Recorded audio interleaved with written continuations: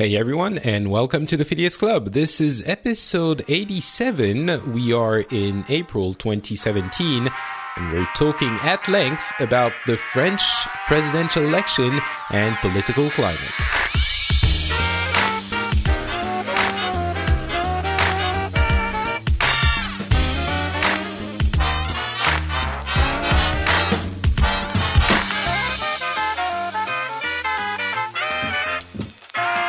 Hello everyone, and welcome back to the Phileas Club. This is a special episode. Usually what we do is that we get people from different countries, different cultures, different backgrounds, and talk about the general news in the world so that we can get different views on the same topic and possibly, give you different perspectives on that topic.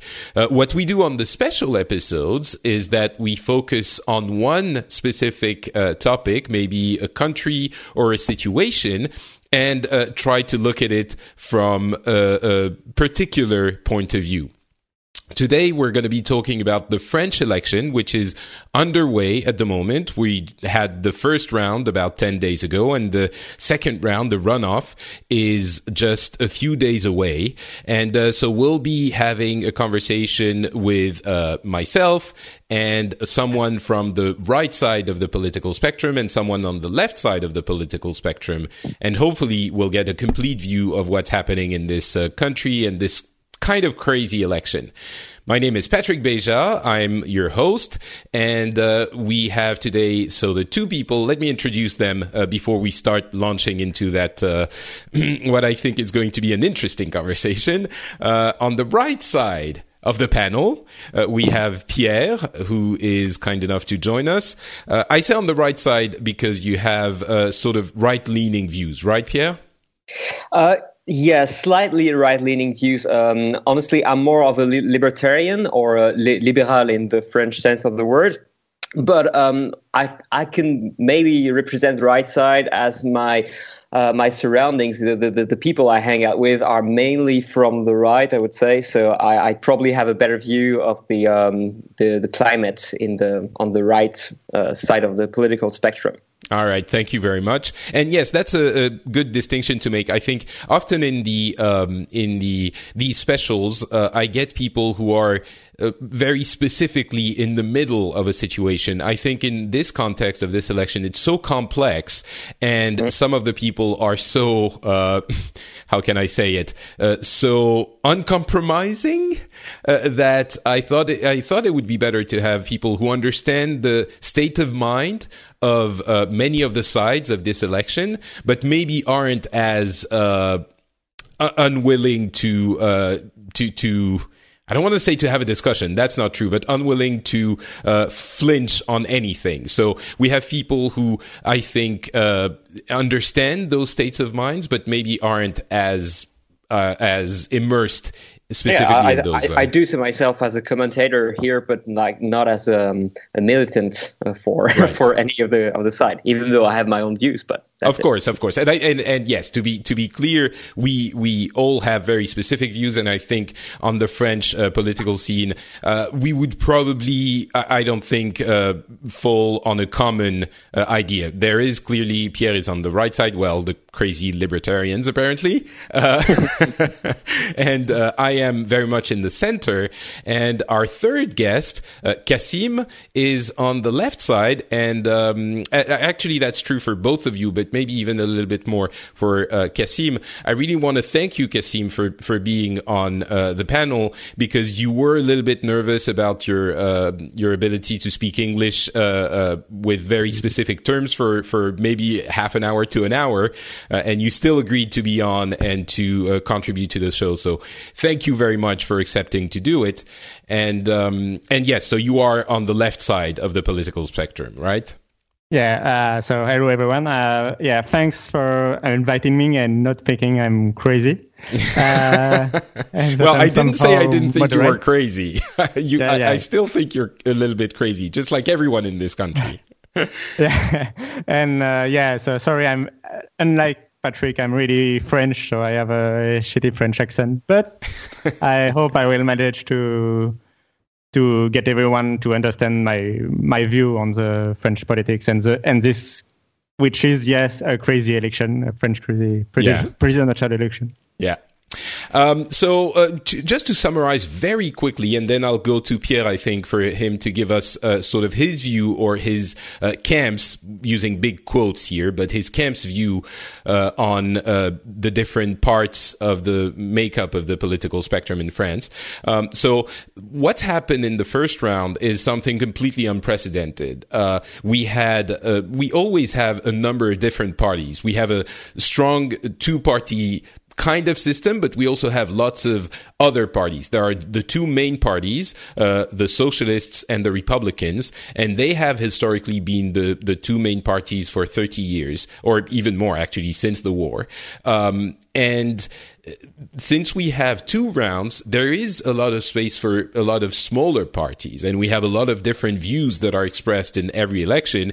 And then, two people get elected for the runoff, and then they have to make alliances. So the sensibilities of many different parties and people are expressed in that election system, unlike, I'm of course thinking of the American system, which has a crazy dominance of the two main parties, and that's a truly two-party system, and basically no one else exists.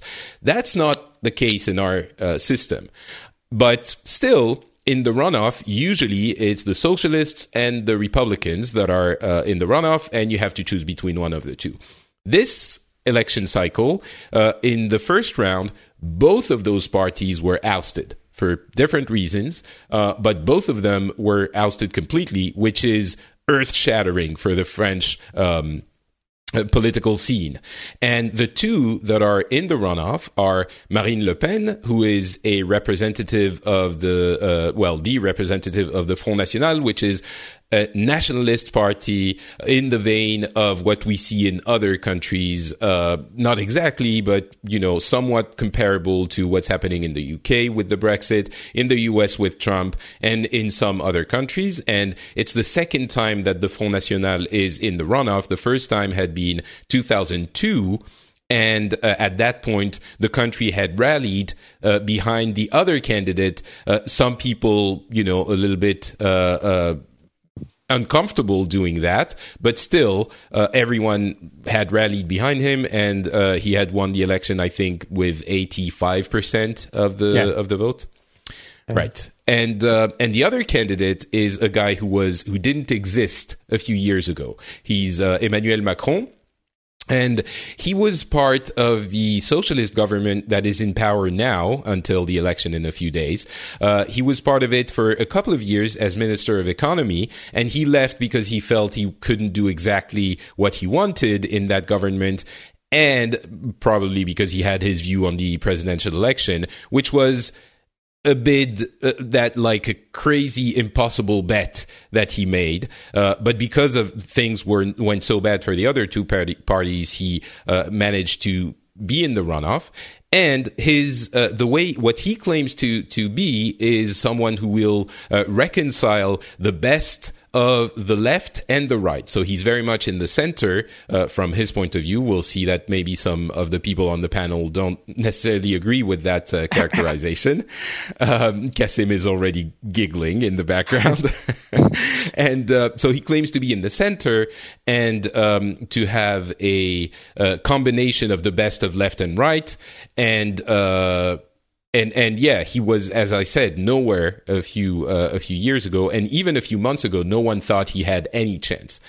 And because of the things we talked about for the Republican candidate, which is the judicial issues with his fake jobs and money, acquiring money from the state through fake jobs for his wife, and so that was a big scandal.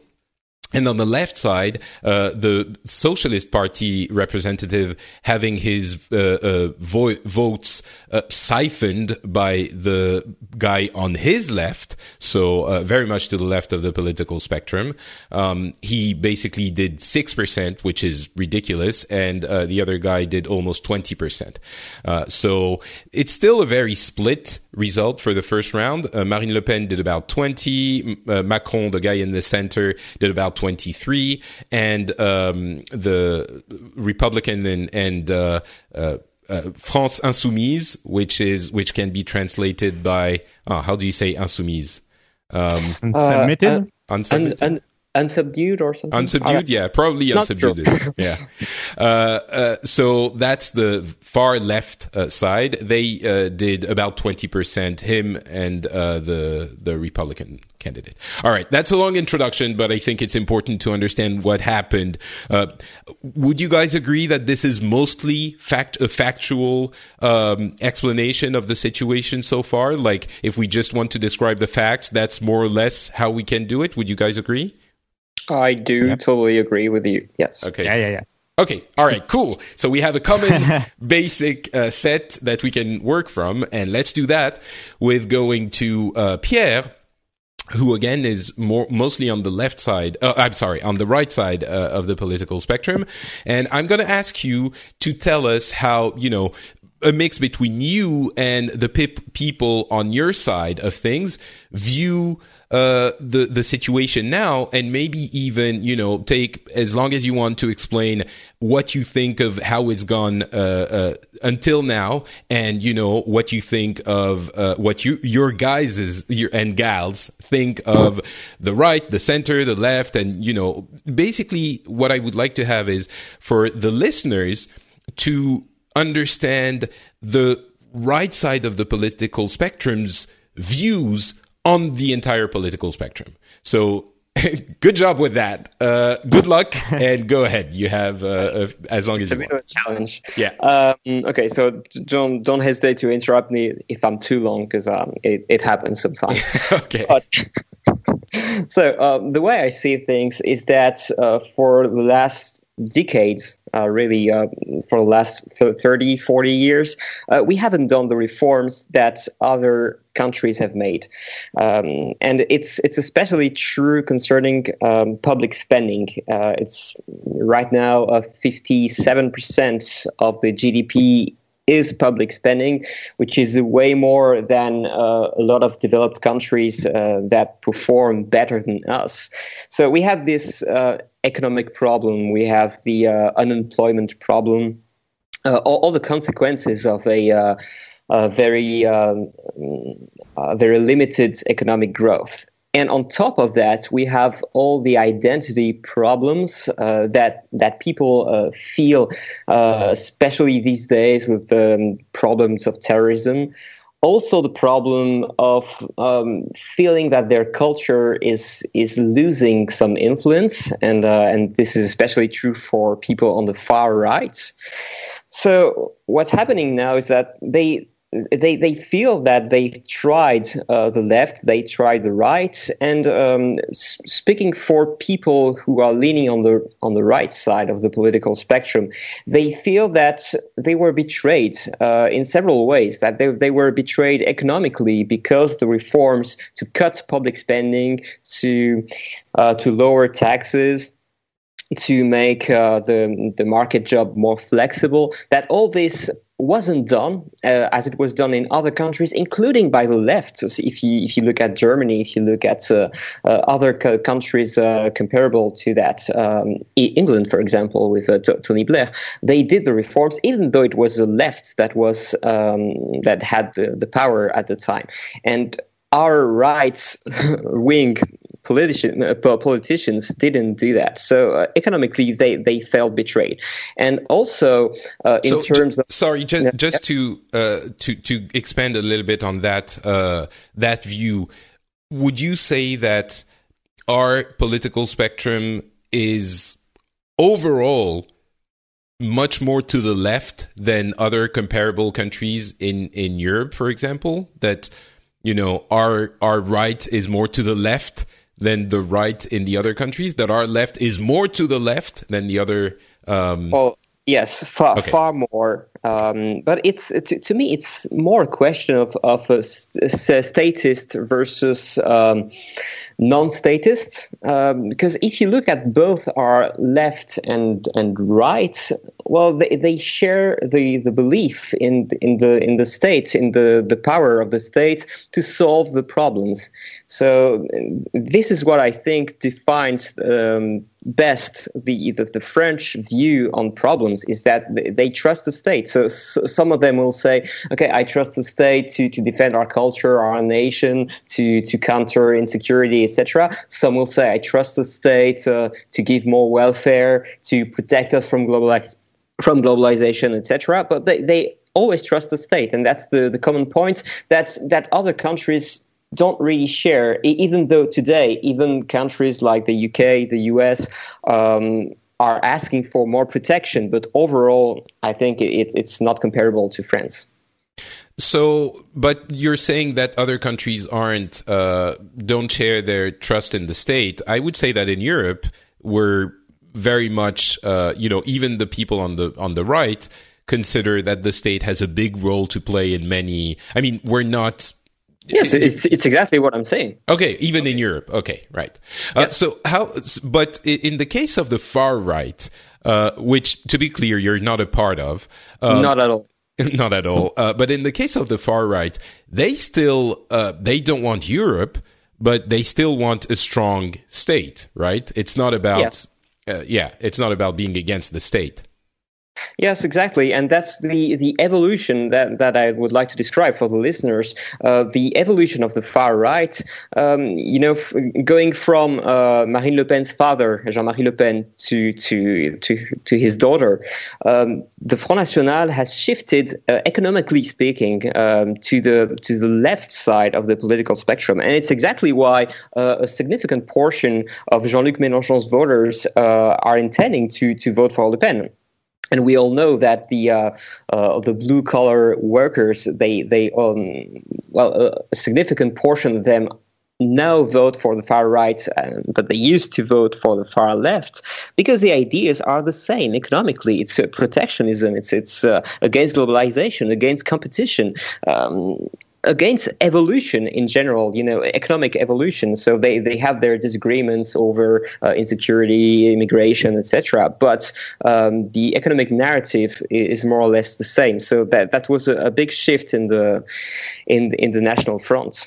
It's true that we do see between Jean-Luc Mélenchon, so again the unsubdued party, the unsubdued France, there are some elements, and I did mention this in previous shows, but there are some elements that are common with the Front National, in that they are against, partly against Europe. So there are some of those points that they find appealing in the other one's promises. But I wanted to go over some of the things myself, but maybe it's better to get Kassim's point of view from the left side a little bit. What do you think, Kassim? Yeah. Can you tell us what you think of this? Yeah, so I think I'm going to start with how I see the political spectrum when you asked if the political spectrum was more on the left or on the right compared to the other countries in the world. Yeah, sure. And so I think you are both right that state is very important in France. The power of the state and how we rely on the state to solve every possible issues. I think historically the political spectrum was more on the left, and you were right. But I disagree that it's not. I think it's not the case anymore. Or I think it's moving to the right, slowly but surely. It's moving to the right. I think that someone like the previous president, which was François Hollande, is still seen as someone from the left. Well, he's a socialist. He's a member of the Socialist Party. Yeah, historically he's a member of the Socialist Party, but I think the Socialist Party has moved from, without changing his name, has moved from a socialist view, a left view, to something more center in France, which and center in French means something equal to the Democratic Party, I think, in the United States, for instance. But I think what I'm saying is that, yes, the Socialist Party was very, very much to the left before, and they are moving to the right. what also I want to mention, I think it's very... Yeah. Let me ask you, as I did for Pierre. So you're saying that the Socialist Party is moving to the right more to the right at the moment.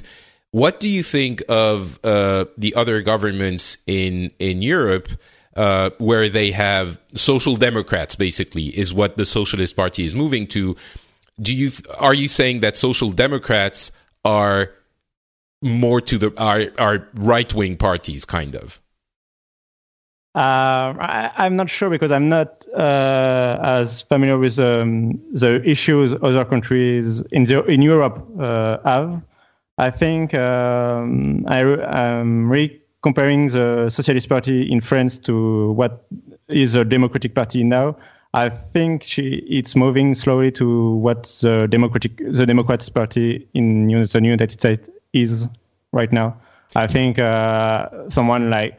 you think the Democrat Party in the US, you would describe it as having right-wing policies for your point of view? No.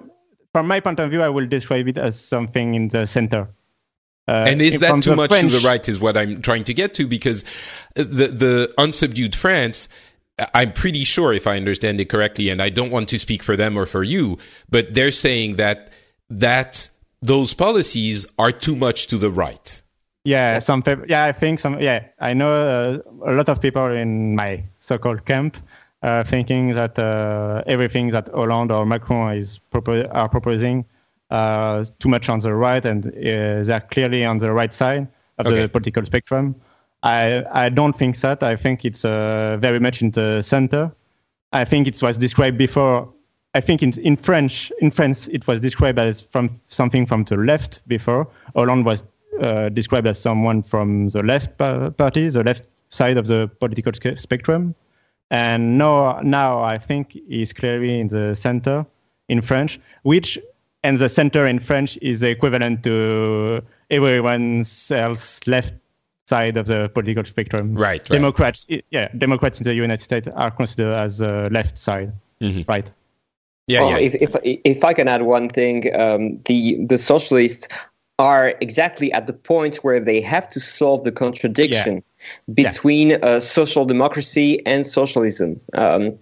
They didn't want to give up the word socialism until now. And I heard like 2 days ago, Manuel Valls, our former prime minister, who was saying, guys, I told you we should have given up the word socialist, because let's face it, we're not socialists anymore. Do we refuse free market economy in general? No, we just want to regulate it. We just want to add a welfare state, but we don't refuse it. So now things are becoming polarized because people want more coherence. Maybe I'm not sure about the word, but they want clear ideas. And that's the strength of Jean-Luc Mélenchon. He has a clear idea. I refuse capitalism. I refuse free market basic principles.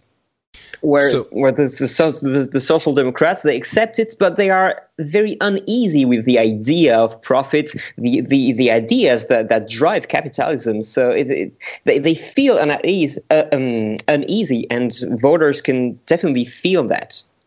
I think that might be a good point to. But you say whatever you want, Kassim. But I'm thinking maybe it's a good point to talk about the unsubdued La France Insoumise. Let's call it with its French name. But what I want to mention before is that you have to understand. I think our listeners have to understand that in France, we judge if someone is on the left, or the right side, mostly by his view on economics.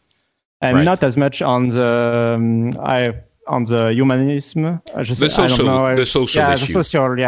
Social issues. I think that's because our Republicans are the right side, the right wing party, historically was very conservative on the social issue. So it was not really a matter of an important topic in the discussion. And we are more judging only on one axis, which is just the economics view of the candidate. Yes. I think yeah, it's a very prevalent view, I think, if you allow me, on the left side. I think a lot of people on the right side would say that you can't be right wing if you are on a certain point on social issues. Like that, social issues. How can I put it? Most people agree on social issues. There is a far right fringe that will tell you, this is not okay when we talk about gay marriage or, things like that, including the Front National, by the way. But everyone else agrees that this is fine. The social issues were mostly in agreement. So I think it's a little bit convenient to say, but we all agree, so it's the economic issues that matter. It's true, but I think the reality is that even the most right-wing people, not the most right-wing, but a lot of the right-wing people have quote-unquote left-wing views on social issues. They're still on the left side of the political spectrum on social issues, right? I don't know if I'm being clear. Right. Yeah. So we agree that economics are more important in France in the way we judge people on the left or right wing. I think they differentiate ourselves more. Yes. Yeah. Okay. Yeah. To speak about La France Insoumise, which is definitely a weird name on an English show. I think there are two sides or three sides that are very important to understand about Jean-Luc Mélenchon, which is a candidate that gained 20% of the votes, and managed to, for the first time, to be more popular than the socialist candidate, which is historically not our left-wing candidate. Almost three times more popular. By the score. So that's really a huge event.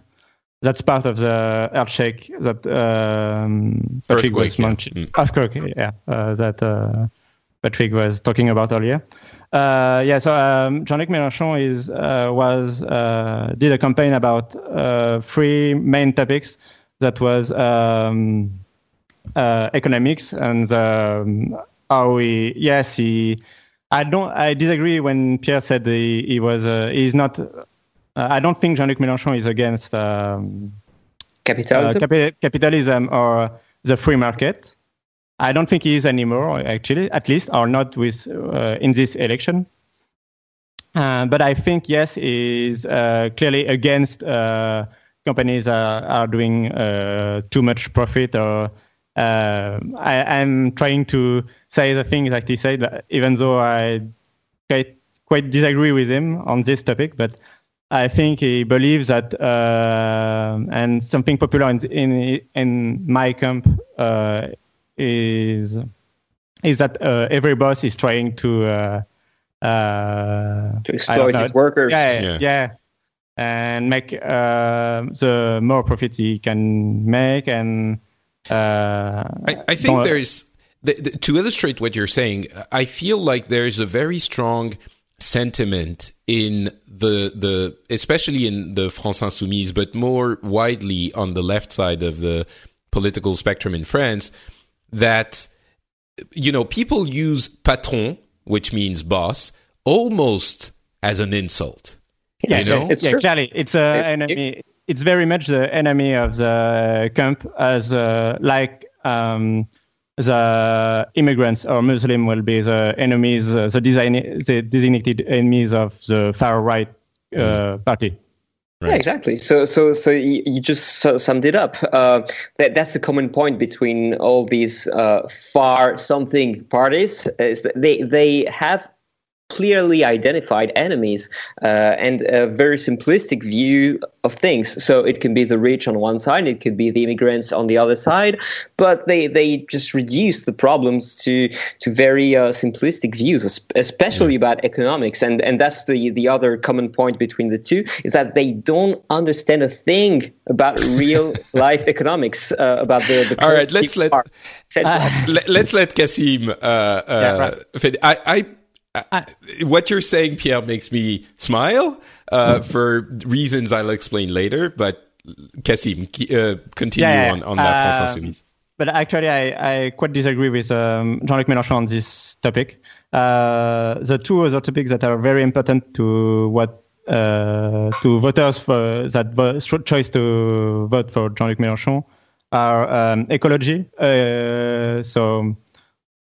The fight against global warming and how we should switch our economy to something that take more into account. Into account the Earth and the planet and the environment, and how we shouldn't promote polluting economy. Mm-hmm. And the third one, and I think it's the most important thing that is very important and explain how popular Marine Le Pen is right now, is how democracy works in our country. And by that I mean that in French it's our fifth republic. We are not using the same constitution as it was 300 years ago, like some other crazy countries. We have our fifth republic that started in the 60s, right? 50s, yes. 50s, yeah. Basically shortly after the war. Yeah. And Jean-Luc Mélenchon is in favor of going to the sixth republic and basically reinventing how we elect our president, how we will elect our Senate, our deputies, and how we work as a society. What are the fundamental rights to human beings and stuff like this. Can you expand on this a little bit? Can you explain what are the problems he sees in the Fifth Republic and how he intends to solve them? I mean, I know it's a very complicated issue, but... So, actually, I think the common idea is that the Fifth Republic was working well until 2002. But in 2002, we moved to a state where our president is elected every 5 years. And that was 2007, actually. Wasn't it? Oh, no, you're right. It was 2002. Sorry. Apologies. Yeah. And so now our president is elected every 5 years, and we don't have midterms general election anymore. We have our election legislative, which is right after in a month. So it's 1 month after the presidential election. It used to be that the legislative, where we elect basically the House, was on a 4-year cycle. Was it? No, it was 5 years. It was 5. It was 5. Okay, so there was a point. President was 7. Yeah, there was a point between the presidential elections, and that point moved, but where the people could say, yes, we're happy with what you're doing, or no, we're not. But then both were in lockstep on a 5-year cycle. And the reason why that happened was that very often we ended up with a lame duck president, I guess, because he didn't have the majority in the House anymore. And it was a real problem for years before that. Right. So, but now the issue is that we elect a president and his party in the House for 5 years, most of the time, and they can decide everything. We gave them free power of most basically of the, it's carte blanche for 5 years, kind of. Yeah, and they don't.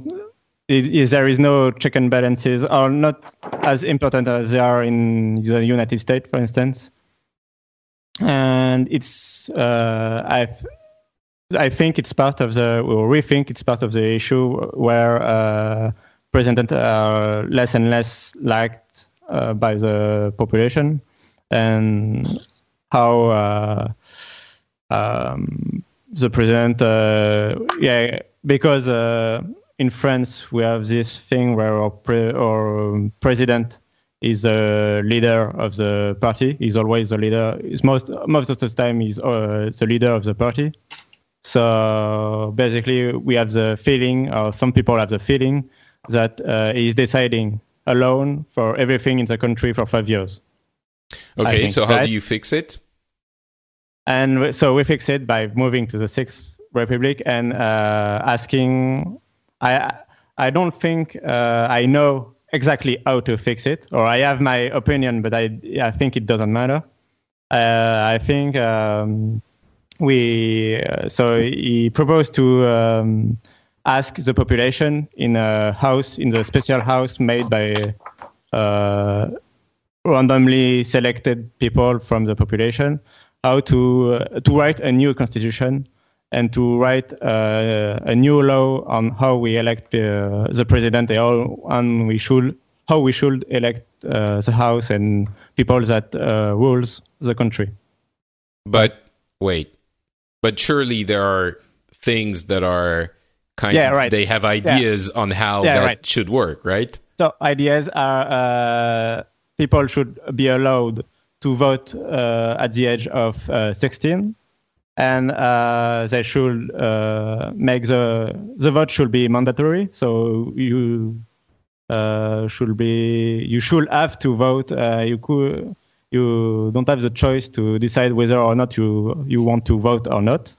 That's every politician's dream. Yeah, but you count. Blank votes, right? Yeah, exactly. You count blank votes. So if the 50% of the voters decided that none of the candidates were good enough, they would be fired, and we will choose new candidate, and there will be a new election.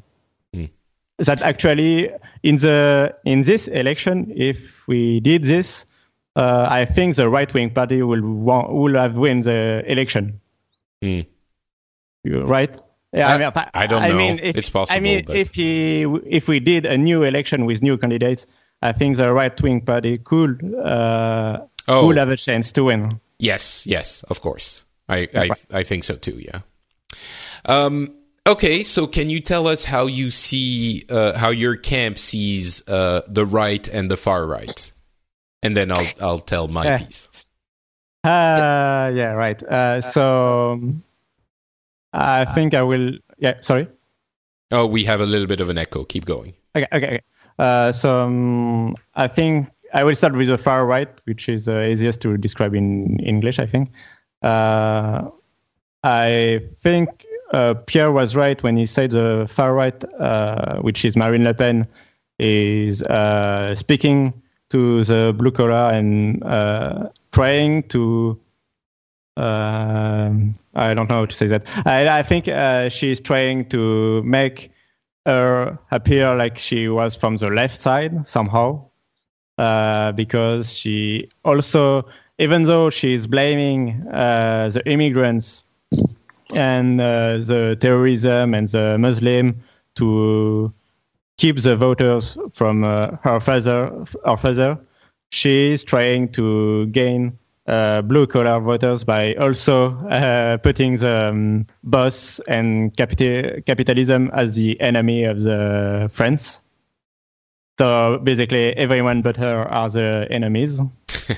And I think on economics, she is proposing something that is more to the left side of the political spectrum, which is kind of weird, and it's hurt my feelings to say that, because I think she's lying and she doesn't really want to make left policies. But she's actually claiming that. And on the social issues, she's very, very much to the far right. and she's something along the line of the Tea Party, I think, in the United States. I don't think she goes that far, but yeah. Yeah, okay. But she has, even though she tried to, I think she genuinely tried to clean her party. There are still many Nazis, many nationalists. No, it's true. Even at the previous election, which was the regional election, there was candidates that had Nazis tattoos. I'm not judging. I'm letting you explain how you see and your camp sees everything. She has two sides of her voters. She has the left voters where she speak about the boss and the capitalism, and she has the right voters where she speak more about how Muslims are replacing French, and how they are influencing our culture with their weird view on feminism and so stuff like this. And of course, every Muslim is basically a terrorist, or could be even one. Is a potential terrorist. Yeah, potential terrorist. And if he isn't a terrorist, he's a drug dealer for sure. Basically. Okay, so what about the Republicans? And about the Republicans, they're very much like the Socialist Party. I think they have two sides. And they need to solve their issue and decide exactly what their view on politics is. I think there is one side which is more to the center, which is represented by Alain Juppé, for instance, which is more something that is from the General de Gaulle, which is the first president of the Five Republic. And is some people. There are people that are more to the left on the social issues, I think, or the center on the social issues, but on the right on economics. I think Pierre was right. They are all about public spending. So their way of fixing public spending is by removing things that the state actually currently does. Mm-hmm. For instance. I would imagine that they would prefer that trains will be managed by private company instead of the French state companies. Not really. Do they? Yeah, I know. Yeah, but I'm you would imagine. Okay. Some of them do actually. Yes. And I'm trying to think like people on my camp are thinking. Okay. Pierre, you were saying some of them do, but would you say that's a common, a commonality in the Republican Party? To me, it would seem like something of a contention, and it would be heavily debated. Well, it's actually in theory they are for private companies. Except in very strategic sectors, but when they are in power, well, usually the thing is that there's a huge difference between what they intend to do, cut public spending, and what they actually do. Because when you cut public spending, of course, you hurt some people's interests, very specific groups' interest. So you have people in the streets, and that's where you can actually measure the strength of someone's convictions. I'm just saying that in theory, people like François Fillon, for example, they were in favor of privatizing the railway. I'm not sure about the railways, but for example, he's the one who implemented the European law on competition in the telecommunication sectors. Right, but I think the reason the railway is sort of important to discuss is because how badly it went in the UK when they privatized the railway, and so when you're still saying I want to privatize the railway, they actually privatized the train companies, but not the actual network of railways. Right, but still, the result wasn't what they expected, I would think. Yeah, but I think all right, something that I think you will both agree on is that they want the state to have less state employee, right? Yes. Yes, true. Yes. And that you wouldn't be happy with. Yeah. Okay. Yeah. All right. But yeah, it's at the left side of the right-wing party, but there also a new right-wing something that will be with someone like Estrosi or Sarkozy in France, which is someone that is still on the right on economics, that still want to cut public spending, but is also talking a lot about the Muslims, the identity. I think someone like Alain Juppé was not talking as much as Sarkozy about the identity crisis in France, how we should manage Muslim and terrorism. More moderate on that front, for sure. Yeah. Right. Okay, actually, I have one last question for both of you. How do you, maybe a little bit shorter, because we're going longer than I thought. Sorry. That's fine. How do you see Macron specifically? So the one who is against Le Pen in the runoff? Well, I have personally a rather positive view about him. I'm more worried about the people who follow him, and that's the whole thing with Macron. As on other subjects, people cast whatever image they want on him, because he's not exactly on the left, not exactly on the right either. He said some very libertarian compatible things on Uber, for example, on globalization, free trade, on open borders, open Europe, etc. But at the same time, he also is followed by people like Ségolène Royal, Najat Vallaud-Belkacem, and a bunch of even Robert Rue, the former head of the Communist Party in France. So people are so much confused. So the optimists will say, well, Macron wants to make reforms. Well, he may not be clearly on one side, but he's trying to get things moving. And the pessimist will say, well, he just says one thing and the opposite, and he doesn't have any clear view on anything. And that won't work. He won't have a majority anyway. But to come back to the person, Macron, I think he was very good in the debate yesterday.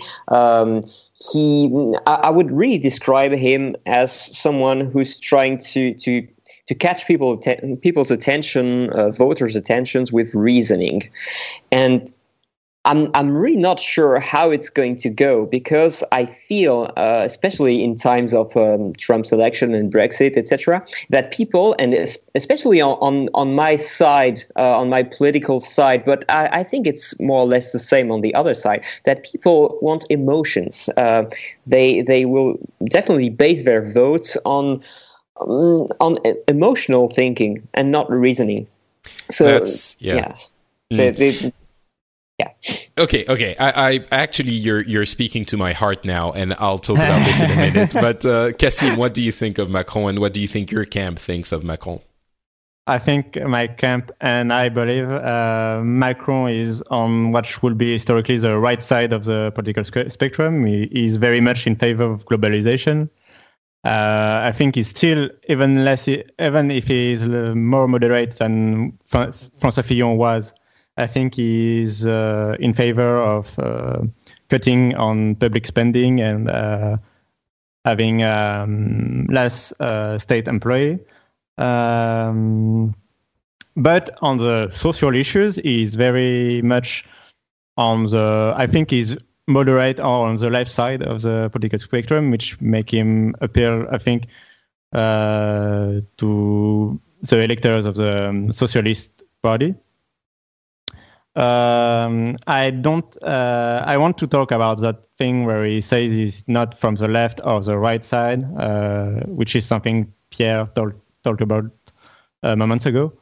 I think I disagree that he's trying to get the good ideas from the right wing and the good ideas from the left wing and trying to make everyone agree. I think he has his own view on political issues, and he wants to share them. And he says basically that it doesn't matter if you're from the left side or from the right side, as long as you agree with me, I'm accepting you as my supporters and my voters. I don't really, and if you disagree with me, I can talk with you, I can debate with you, but I won't pick the good ideas or the good view or the good policies you're suggesting. But that's all I think. Yeah, okay, but that's intellectually weird, because you're saying he has his ideas and he thinks that those ideas are good ideas, but if you disagree with him, he won't pick your idea. That's because he doesn't think your idea is a good one. I don't... Yeah, right. No, yeah, right. But I think... if you can convince him that your idea is a good one, maybe he will pick it as well. Yeah, I don't think so. Okay. Would you agree that he has ideas from the French right side and ideas from the French left side? I think there are much ideas from the right side than from the left side. But what would you say about his belonging to the Socialist Party? Formerly. He doesn't belong to this. Right, Yeah. okay, sorry. So, Being in in a socialist government. Yeah, right. So it's an important topic that was discussed for a long time at the debate yesterday. So he was in the government as a Secretary of State for the economy, and he was a special advisor to François Hollande for many years, for a couple of years. A couple of years, yeah. Yeah. So he was really involved in the 5 previous years, and he was really involved in how we decided our economic policies, right? I think, and that's why I believe the Socialist Party is not really on the left side of the political spectrum in France anymore. So basically, he was indeed involved in the Socialist Party, but he's not on the left side because the Socialist Party is not on the left side, is what you're saying. Right. Yeah, right. Because not all the Socialist Party, because they are divided, but the Manuel Valls camp with François Hollande and Emmanuel Macron are not on the left side anymore or not on the left side of the political spectrum, I think. All right. Okay. Let's. That's what my camp. Yeah. No, it's and for me, it's really hard to. I think we've had so far an extremely reasonable conversation, and even some people might think it was a little bit boring because we're trying to be very, as neutral as we can, right? Yeah. And I can add one thing to maybe to be more controversial. Or to you don't have to. I think it's good that we're trying to be boring. But I don't know if it's controversial, but what I can describe in quote unquote my camp, it's interesting to see the shift. Actually, I've had dozens of people on Facebook. Because I belong to libertarian associations. But, there's a point of convergence on some subjects between the libertarians and the right. And it's interesting to see that some people, maybe 5 years ago, I would mostly agree with what they would say on Facebook. And now I totally see a change. And I even see some people which I never suspected would have considered 1 second to vote for Marine Le Pen, and they're trying to find different reasons to vote for her. So it can be, she won't be able to govern anyway because she won't have a majority, but Macron is more dangerous because he's sympathetic to radical Islam, etc. Or it can be other reasons, such as for the Catholics, for example, if they really feel threatened by Macron because he's supported by Pierre Berger or people like this. So it can be different type of reasons, but they always find good reasons. Or it can be she's dangerous economically speaking, but at least it will be a change. We haven't tried her, so let's give it a try. Or even people who say, let's show that she will fail, and that'll show people that the Front National is not different. But they will vote for her. Some of them, and there's a division between people who are supporting Macron and people who are supporting Le Pen, people who belong to the same camp. And now they are really polarized. And in the associations that I belong to, well, some people are trying to have others excluded for calling to vote Front National, etc. So there's a real tension here that I can definitely feel. Well, I can feel it as well, and in way more. So, okay, let me describe to you guys how I see all of this. For me, I'm going to go back a little bit farther. There is a real. I think I can use the word. There is a real hatred for capitalism in France. There is a hatred for it, especially in the far left camp. They use boss as an insult. They use capitalism as a derogatory term, and profit is terrible. Basically, profit is, it's okay on the principle to, kind of make money to live, but if you want to make money, you're an evil person. And I'm exaggerating, but that's really the way I look at some of the left-right, and I'll go to the the far left, and I'll go to some of the far right afterwards. And the problem we have is the same as in every other country where the question is being asked. It's that I think that since the war, capital, and even before that, but since the war, globalization and open market and capitalism has brought immense progress and shared wealth and well-being to the Western world and the world in general. I think you would have to be so far up your extreme view to deny that your view would be completely distorted. I deny it. And I know some people in your camp, Kassim, deny it.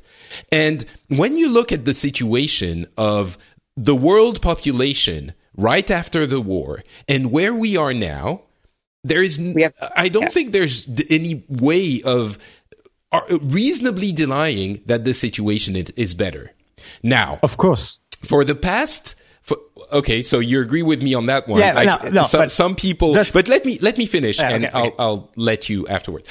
In the past 20 or 30 years, I would agree that there have been some excesses in capitalism and even globalization to an extent.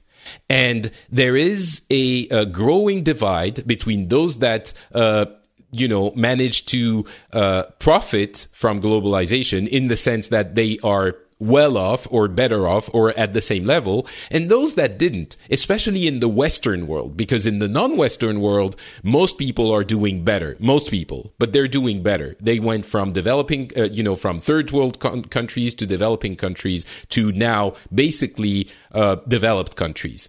And they have their populations are better fed. There's less famine. There's less mortality. There's more education. Less violence in the whole world. Has green lights right now. Yeah, exactly. Every indicator. However, in the Western world, we do have some people, some populations that were not able to take advantage of the globalization. And we do have that growing divide between lower class and higher class. And the middle class is being not destroyed. I think that's a strong word, but it is being rarefied. So, and that is a real concern, because in a society where you need a strong middle class, and if you have a lot of very rich people and very poor people, that's a recipe for revolution. And we need to fix this in the Western world. We need to recreate the middle class. And to people like me, the answer is not, deport all the Muslims or take the money away from all the bosses. Those are two incredibly extreme and asinine views that won't fix anything. the answer is to keep the capitalism and globalization that has brought us so much in the last 60 or 70 years and fix the excesses that we've seen develop in the last 20 years. And that is a reasonable view, which is not flipping the table and giving the finger to everyone else. It's a reasonable view that is backed up by, data and theory. And that is what Macron represents.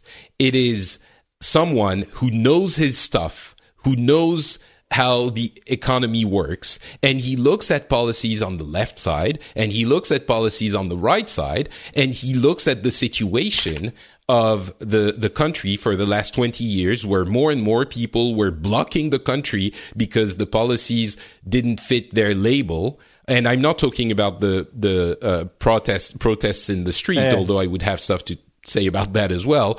But I'm talking about the parties who were saying, well, this proposal comes from your camp, so I'm not going to vote for it. Doesn't matter that it's good or that we think it would work. I'm just going to block you. And Macron is offering an opportunity to say, guys, the situation is concerning, but it's not the end of the world. We don't need a revolution. We don't need a complete upheaval of this entire system that has, again, worked pretty well for 70 years. And I think that there's a lot of people on the losing side of globalization that go to Marine Le Pen. And there's a lot of, and I'm sorry, Kassim, this is going to sound condescending, and I apologize for it, but I think there's a lot of young people who only see the last 20 years and who don't understand what it was like before. And I've seen people, I've debated this a lot with people on my blogs, on Twitter, on other avenues, because I was trying to, again, explain my views on those things in a much more, I really tried to be a lot more measured than I am being now, because this is kind of an outlet to let things out. But I've had some people telling me, well, in companies, we don't really need the bosses. We can have the workers take over the company and make the decision in a communal structure. Oh, that has really worked in history. Yeah, exactly. And it's like, oh, but yes, we don't get rid of the open market, but we just let the workers, we don't need the bosses. And I'm like, what are you smoking? And, it's, and it leads to this kind of extreme views that people on now the real issue is, of course, what the people on the far left are going to do, because the far right, we know what they're going to do. The center, we're hoping they're going to go for Macron, but it all rests on the far left. And they look at all of this, at the current situation, as such a failure, and they're saying, oh, but the Socialist Party is Social Democrat, and they're incredibly to the right side. And Kassim, you're being very measured, and you're, I think you're more on the Socialist Party sensibilities. Yeah. But there are a lot of people on the far left camp that are saying, I would rather have Marine Le Pen elected now than to have Macron, who is, by his capitalistic policies, creating more inequalities and helping the Front National. And they're saying it might be better that we get the Front National now, because if we elect Macron, things will get worse, and we'll get the Front National in 5 years. And I've tried to argue with this logic, and I've tried to understand how it even can make sense. But I think the reason why they're going so far is that they genuinely, and I've tried to say, and we can get to the blank vote issue, which is really big right now. I've tried to tell them, either the situation is very simple. Either you think that the far right, Marine Le Pen and Macron, are just as bad, and their policies are going to be just as bad for the country. And in that case, I can understand that you'll abstain from voting. If you think they're really just as bad, then okay. But if you think that Le Pen is worse, and with the debate we've seen yesterday, by the way, I think it's very clear that she is a catastrophe. I didn't think, by the way, that might be a good time to say this. I'm revising my assessment of Marine Le Pen from the previous show. I was saying, but she's not so bad. She's not like Trump or Farage, or she is still not as crazy as Trump. But she uses she's not real as words. Clownly. Yes, she's not a clown, but although, she uses real words, but she has no policies, no nothing. Yeah, right. She kept, her entire 2 hours debate was spent saying, oh, Macron, you're a socialist, and you're responsible for everything that happened until, for the last 30 years. That's all she said. When she was asked, what are your policies for this and that? She just didn't answer. And as the debate went on, she was getting crazier and crazier. And yes, she's not quite Farage or Trump, but honestly, she's. I'm to a point where I would rather vote for the left of Mélenchon than for her. It's like she would be a disaster for the country. Anyway. If you think that she is worse than Macron, objectively worse, then I don't understand that you wouldn't go vote against her. I don't understand how logically you can make that leap, especially, and I'm going to go to you, Kassim, for you to try and explain this to me, especially since the whole point of the France Insoumise is that the social democratic policies that we've had for the last 30 years create more equalities, which in turn lead to the ultimate catastrophe, which is the election of the far right, the rise of the far right. And yet, some people are so far up their own freaking asses that they're saying, oh, but it's better to have her now than to have her in 5 years. How do you even... Okay, so I need to clarify some stuff about my view, and I think I need to start with the fact that I talked with my family about this, and my friends and my boyfriend and a lot of people that shared the same view as me on politics, even though they are not always as moderate as I am, and they are very much saying that they don't care. They don't care about if they don't care if it's. They don't want Le Pen to win. They don't want Le Pen as president. But basically, they're thinking, and I'm partly thinking too, that if Le Pen is president, it's all you guys' fault, and we don't care anymore, and we try to warn before. But do you agree that Macron wouldn't be as bad? Of course, I prefer Macron to be president than Le Pen. So how can you justify, as a citizen of this country, I think it's running away from your responsibilities. It's this idea that your guy lost.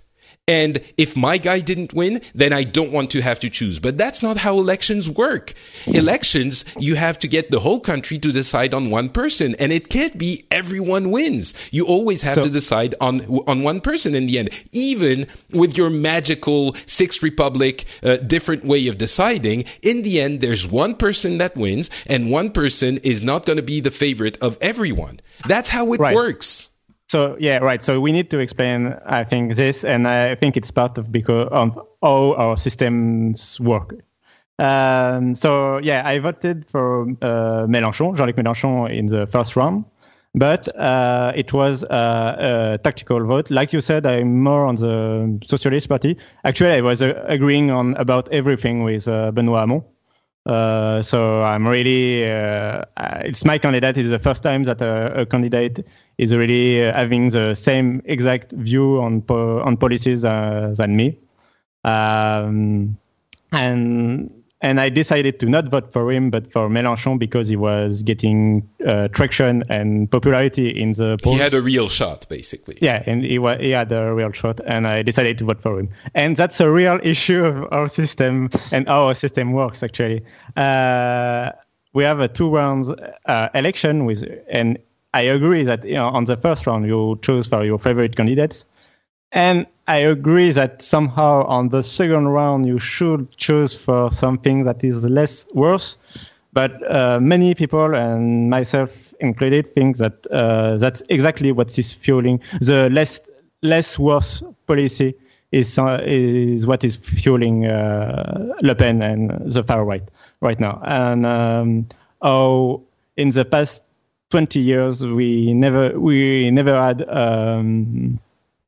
a real socialist real socialist government. And there is also, we need to explain that a lot of people on the left wing and the far left wing group are feeling betrayed by François Hollande, which was supposedly the left president from the 5 previous years.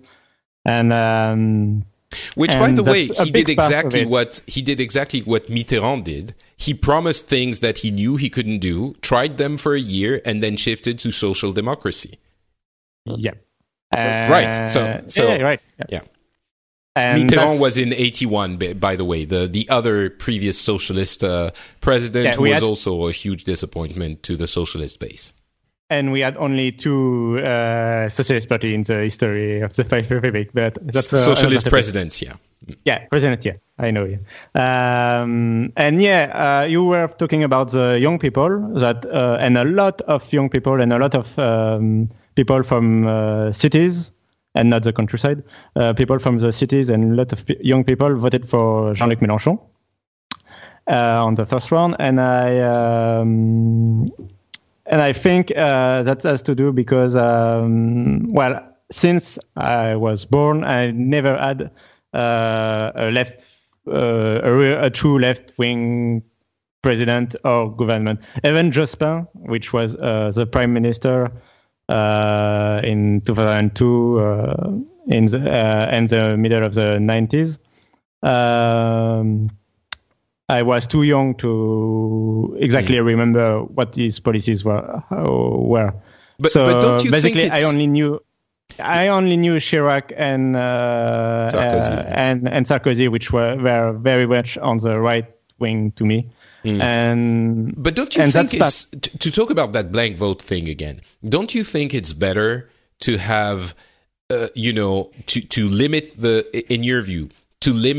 the damage that the next government is going to be able to do, and then to play the game again and convince people to vote for Mélenchon in 2022?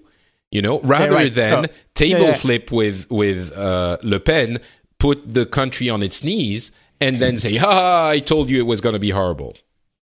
So there are 2 parts of this. The first part is that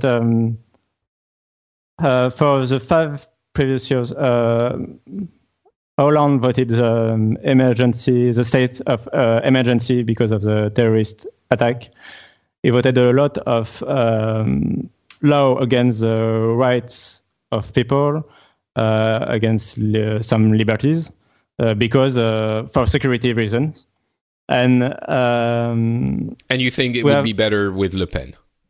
And I think a lot of people are thinking we don't care because maybe we want. Basically, I think they want Hollande to pay and the political elite to pay. It makes me think of the Sanders people. I think we feel that our political class put Le Pen at the second round, made everything they could to put Le Pen at the second round, and gain a free win from the 2-round election by having her on the second round, and the fact that and basically they don't want to save the country. They don't care anymore. Really? Are you really listening to what you're saying? Seriously, Kassim? Like, they don't care about the country. They don't want to save it anymore. They're just in it for what? Like, to make themselves richer? That's the view of the... Basically, what they're saying is that in the 5 years, in the past 20 years, none of the political class tried to prevent Le Pen from accessing to the second round again. So they willfully messed things up. So they didn't think what they were doing was right, but Mélenchon, he will have the right answer, and of course, what he will do will absolutely work. I don't believe it for a second. Exactly. It's not exactly what I think that's exactly what my camp believe, and my family believe, and okay, Pierre, go ahead. It all comes back to frustration on both camps. I think it's the same for in my camp. There's also people who accept the fact that Le Pen would be a worse choice than Macron, but they can't resolve. They just can't make the effort to go vote for Macron because that wouldn't express the genuine anger that they have. Yeah. The genuine frustration that they have, and it's true that reforms, political reforms, especially in a big country with so many administrative and political levels, that it's always a big ship to move around. You know, it's like you're shipping the Titanic. It takes a lot of time to make reforms, so it's always frustrating. Things change slowly, and if people want things to change brutally, well, of course it's hard to vote for someone like Macron who will be reasonable. But let me also add one thing. I think that abstention in itself is not always the worst thing. If you don't, if the people who you can vote for are really terrible choices, and if you really don't see anything that fits your ideas, and also if you think that it's not the politics who change the world, but it's the entrepreneurs, it's the people, the civil society, well, then it's not always a matter of life or of emergency to go and vote. I think this time is a bit special because the question is, could our democracy be profoundly, deeply changed by the election of someone like Marine Le Pen or Jean-Luc Mélenchon? And sorry, Cassim, but I think that Mélenchon is just as dangerous as Le Pen, if not more. And I think the answer is yes. So this is why, to be honest, myself, I haven't voted in the last 10 years, and I will go vote this time for the second round because I think that this time is different with Marine Le Pen. But let me be clear, Jean-Luc Mélenchon would have been just as bad, probably starting with good intentions.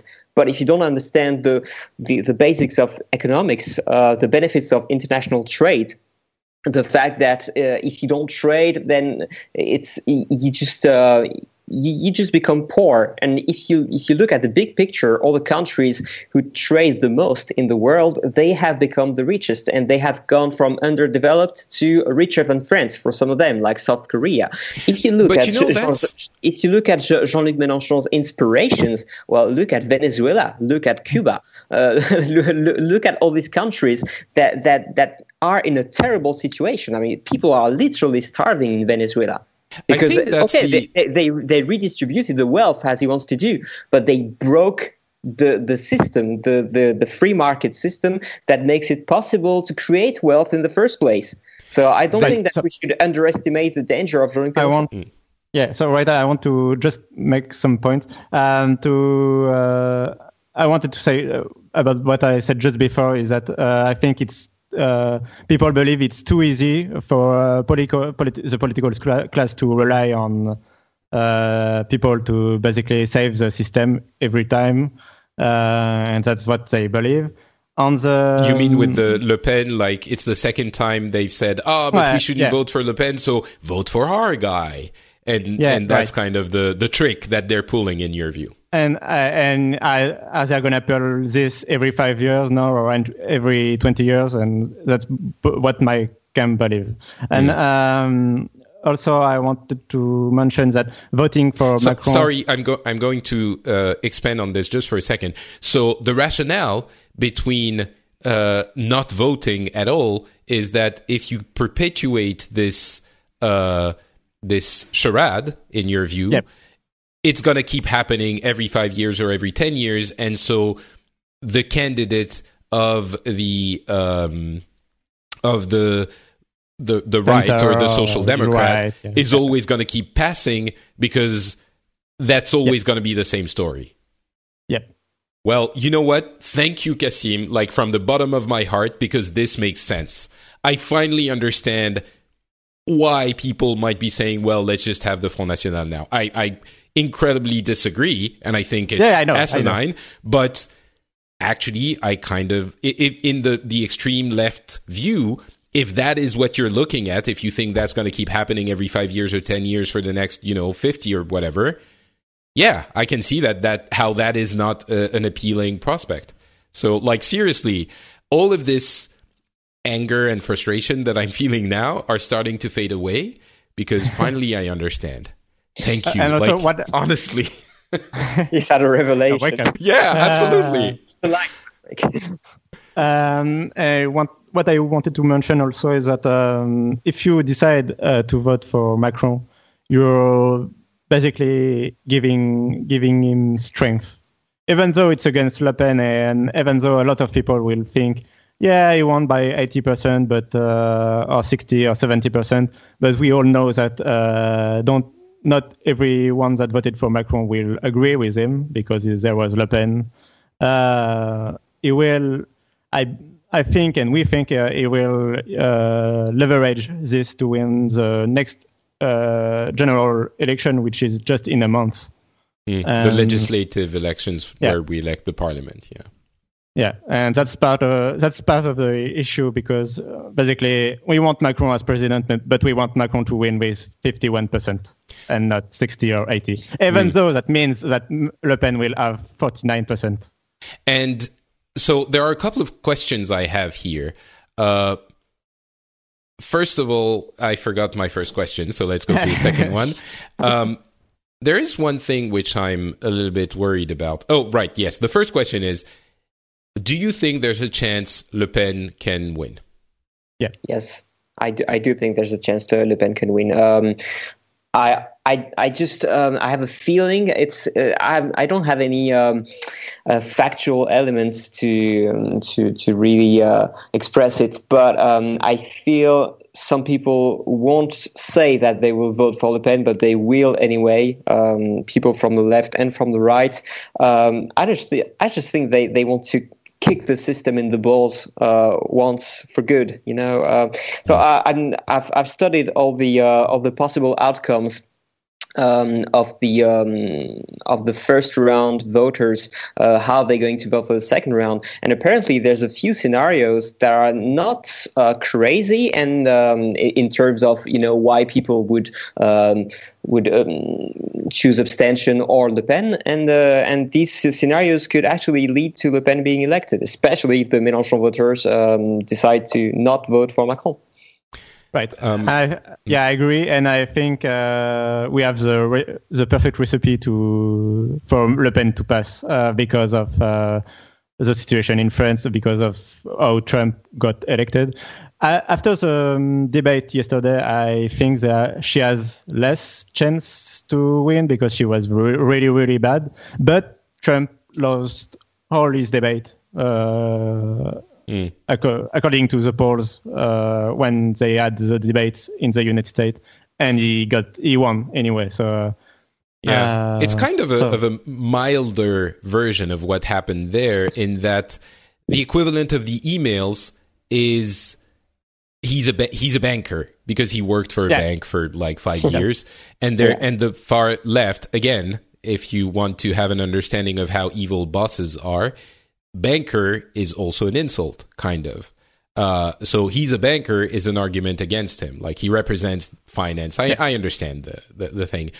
Because he didn't work for any bank, and he was not like in your local bank. Right. He wasn't a big bank. He wasn't like, of course. So that fueled the idea that he's among the rich and the elite of the country, right?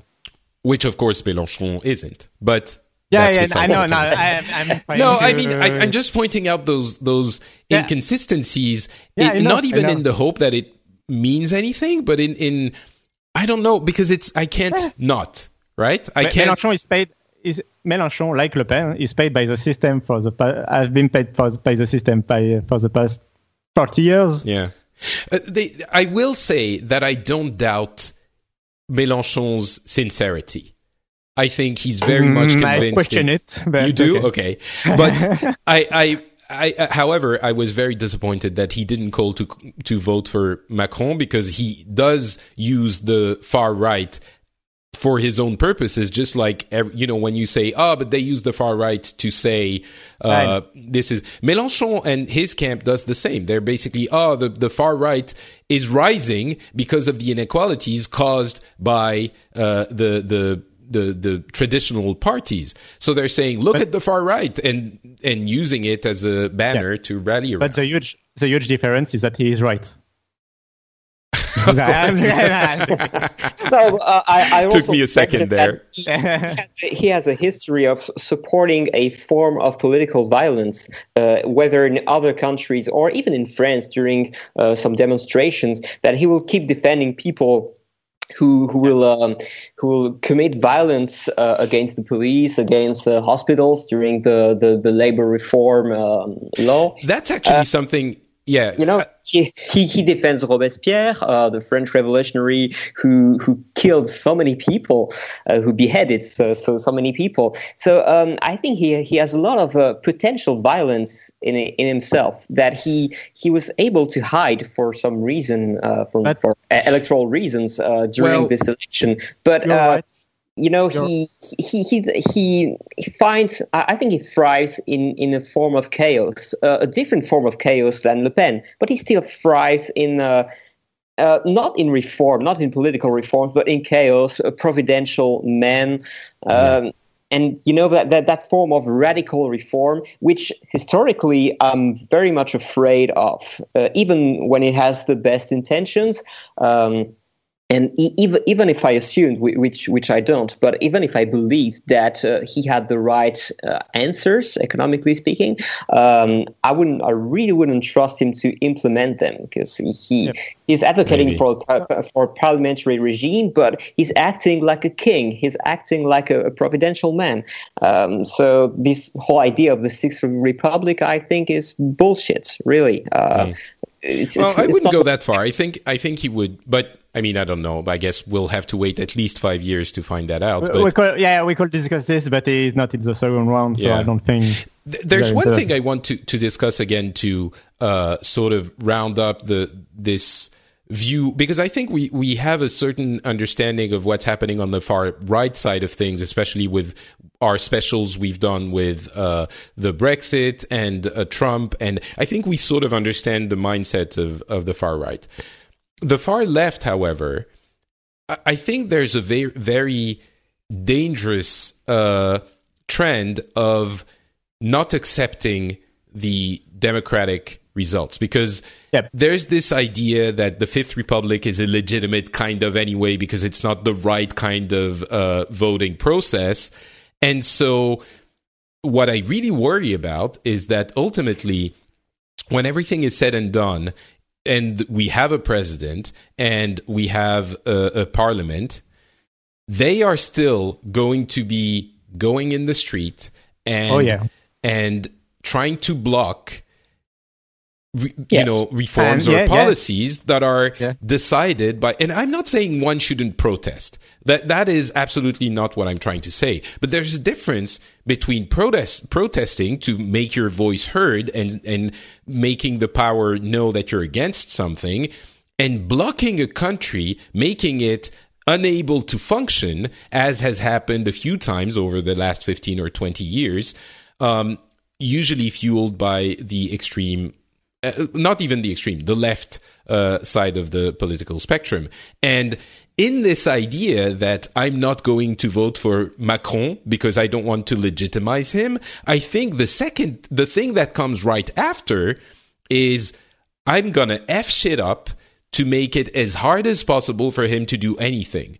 And while I understand the sentiment that you disagree with the guy or with his policies, so you think they're bad and you want to oppose them, I really think it's completely, I'm going to say, unfair to, they're sort of negating the voices of everyone else who voted for Macron. It's kind of the people, and so I'll say what I did. I think it's pretty clear, but I voted for Macron because I couldn't vote for anyone else really, and I think he actually has a real point, and he makes sense in his policies. And I'm sorry for the people listening to this who might be French who will say, "Oh, then he's from the right," or equally strongly, people who say, "Oh, he's from the left." Well, whatever. I think he makes sense, and in the way that people, especially on the far left, are saying, we shouldn't legitimize him, it kind of means, it negates the people who truly voted for Macron, because there are some of us, and we did end up being the first, the strongest. Ooh, I'm sorry, there's someone at the door. I apologize. I'll be right back. Sorry, I'm back. It kind of means that you don't, the people on the far left are saying, well, F you guys who voted for him, you don't count. It's like, yes, we do, he was elected. He's not elected yet. Let's not count our chickens, but he was the first one on the first round with a slim margin, yes, but he's still the one we chose on the first round. It counts for something. Again, it's because of how our system works and the fact that we don't recognize it's working anymore. Because, so do you think your new system will magically make everyone agree with you? We could try. Okay. Right. So I want to say that, I know the left is definitely, the far right, the far left is definitely going to protest for the 5 year or so. Either if Le Pen wins or Macron wins, in both cases, they will protest for sure. Not for the same reason, but they will. But there's a difference between protesting I know. and blocking the country, right? Do you agree they with will that? And I agree that they will want to block the country, and I partly agree that they should.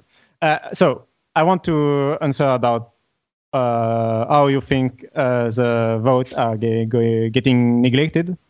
The people that voted for Macron.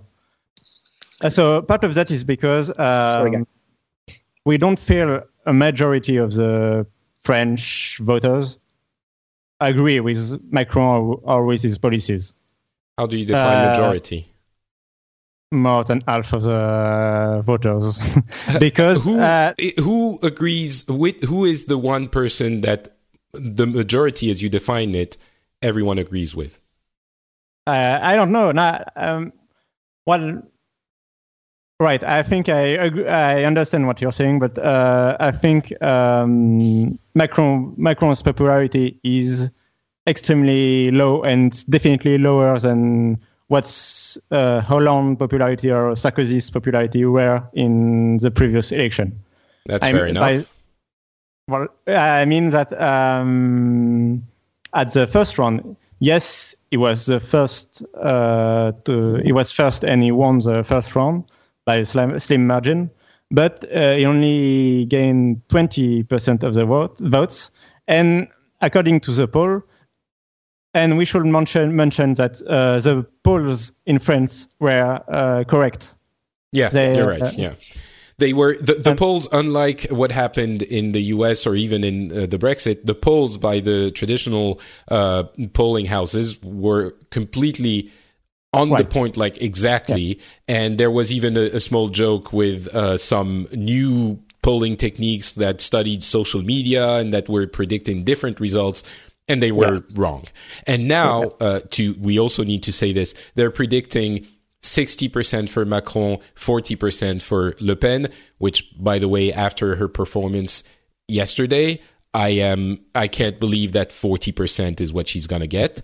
But the danger, I mean, I still think there's a real danger and a real chance that she's going to be elected. And I still would encourage every single person to go and vote against her. We understand you don't like Macron, but when we saw what she did yesterday, it was even worse than what I thought. So anyway, sorry. Kassim, keep going. Quickly, I want to mention that I think polls after the first round asking why people voted for Macron or voted for each one of their candidates. The people that voted for Macron were about half of them, 50% of them, were saying that they voted for him by it was a tactical vote to fight against Le Pen. They had so many other choices. Why would they vote for him? Because he was, and that's why there are some people from the Communism Party that are voting for him, because he was first in the polls and he was the one that could easily win against Le Pen. And you really think the communist voters represented a significant part of the Macron? I mean, you had Mélenchon, you had Poutou, you had Artaud, who are actually Trotskyist candidates, right? Earlier, Pierre mentioned that someone from the Communist Party was supporting Macron. Right, but I don't think it's significant in the voters. No, it's not significant, but it's a good example of people that disagree with Macron on his economics view and his policies, but want to vote for him just because they want to fight Marine Le Pen and are making a tactical vote. On the first round? Really? Yeah. I mean, I think what you're saying, it applies just as much to every other candidate. I agree. Yeah. It applies to Mélenchon for sure. I voted for him even though I disagree with him. So for sure, the tactical vote is a huge part of our first round. You are not always voting for the people, for the one you agree with, but you are voting for the ones that have a chance to be at the second round, and you don't want another one like François Fillon, for instance, to be at the second round. So you are voting for Macron, which was two people the point is taken. He has a slimmer margin than any previous president. I understand that. Right. Okay. So that's part of the thing that he wins. He will maybe win the presidential election, but a lot of people don't think he's really popular enough to be president. He just won because that's how the systems work, and we don't have a choice but to elect him now that Marine Le Pen is against him. And that's basically what you're saying when you're asking people to vote against Marine Le Pen and vote for him. You're saying, even though you're disagreeing with him, vote for him, and he will be not our next president. And but that's one thing I really don't understand. I understand, there are different ways of counting the votes, and there are some really interesting ones, especially, the ones where you weigh the different votes. And I understand this. But isn't it, you already answered. I was going to say, isn't it better to have not the catastrophe today and keep fighting for that, in 5 years, Mélenchon could be elected? But you said, they don't think that's actually going to happen. They think the cycle is going to repeat. So, if I can disagree with Patrick on one thing, you said no, you can't. Let's go to someone else. Sorry, go ahead. I will anyway, whether you like it or not. But no, after the debate, you can't believe that 40% of people will vote for her. I can totally understand that, because the debate doesn't really change anyone's minds except for people who really don't know who they're going to vote for. But do you really think that... But there's lots of them, though. That's the point in this election. Le Pen voter will just say, okay, no, she did really bad. I'm not going to vote for her. No, but I don't think the ones that have already decided will change their mind. I'm pretty sure they won't. But I'm talking about, the ones that might not have already decided. Yeah, but some of those who haven't already decided, they might not be as receptive as you think to reasoning. Some of them will see that she was maybe stronger in the way that she said things. It was all bullshit that she said, but she said it in a very confident manner, in a very strong manner. Are you talking about Trump now? Well, it's very. There is a very strong similarity between the two. It's very comparable. She kept saying the people. I'm the candidate of the people, and I can understand, even though I don't approve it, but I can understand that blue collars, people living in the suburbs, etc. They don't identify to Macron for a second because he's wearing a suit and because he used to be a banker, because he looks like the elite guy. And even though we know that she also is from the elite, probably even more than but she calls to the people, and she sounds genuine in the way that she does it when she talks about the rural areas of France, when she talks about the poor people, the small people. It sounds right in a way. So I'm really it's funny. I want to mention that I'm still hesitating to vote. So most of I think I will on Sunday. I think I will decide to vote and vote for Macron probably, but I'm still undecided. So I'm part of the people you're talking about that I haven't decided yet if they are going to vote or not. I think there are a few people like. Sorry, go ahead, finish. Yeah, just that when I saw the debate, it's clear to me that I prefer Macron, and yes, he won the debate, and yes, he was good at the debate. He knew what he was talking about. He knew about the economics. He clearly was smarter than her. And but every time I think about voting for him, I remember of everything I disagree with him and everything I disagreed with him in the past 5 years, when he created his law in France, when he was part of the government. And I don't want to recreate this, and I don't want to support or to fuel this, and I can't genuinely vote to support this. But I don't want to vote for I understand. I want to block. If there was a vote saying I don't want Le Pen to be president, but please put someone else. I think that's a sentiment that is very present in that. What I think is an illusion of the ideas of your Sixth Republic, which are, if we don't like anyone, then we'll find someone else. Or if we aren't satisfied with one of the sitting elected people, then we can revoke them. Or if we want to ask something to the people, then we'll do a referendum and we'll govern by referendum.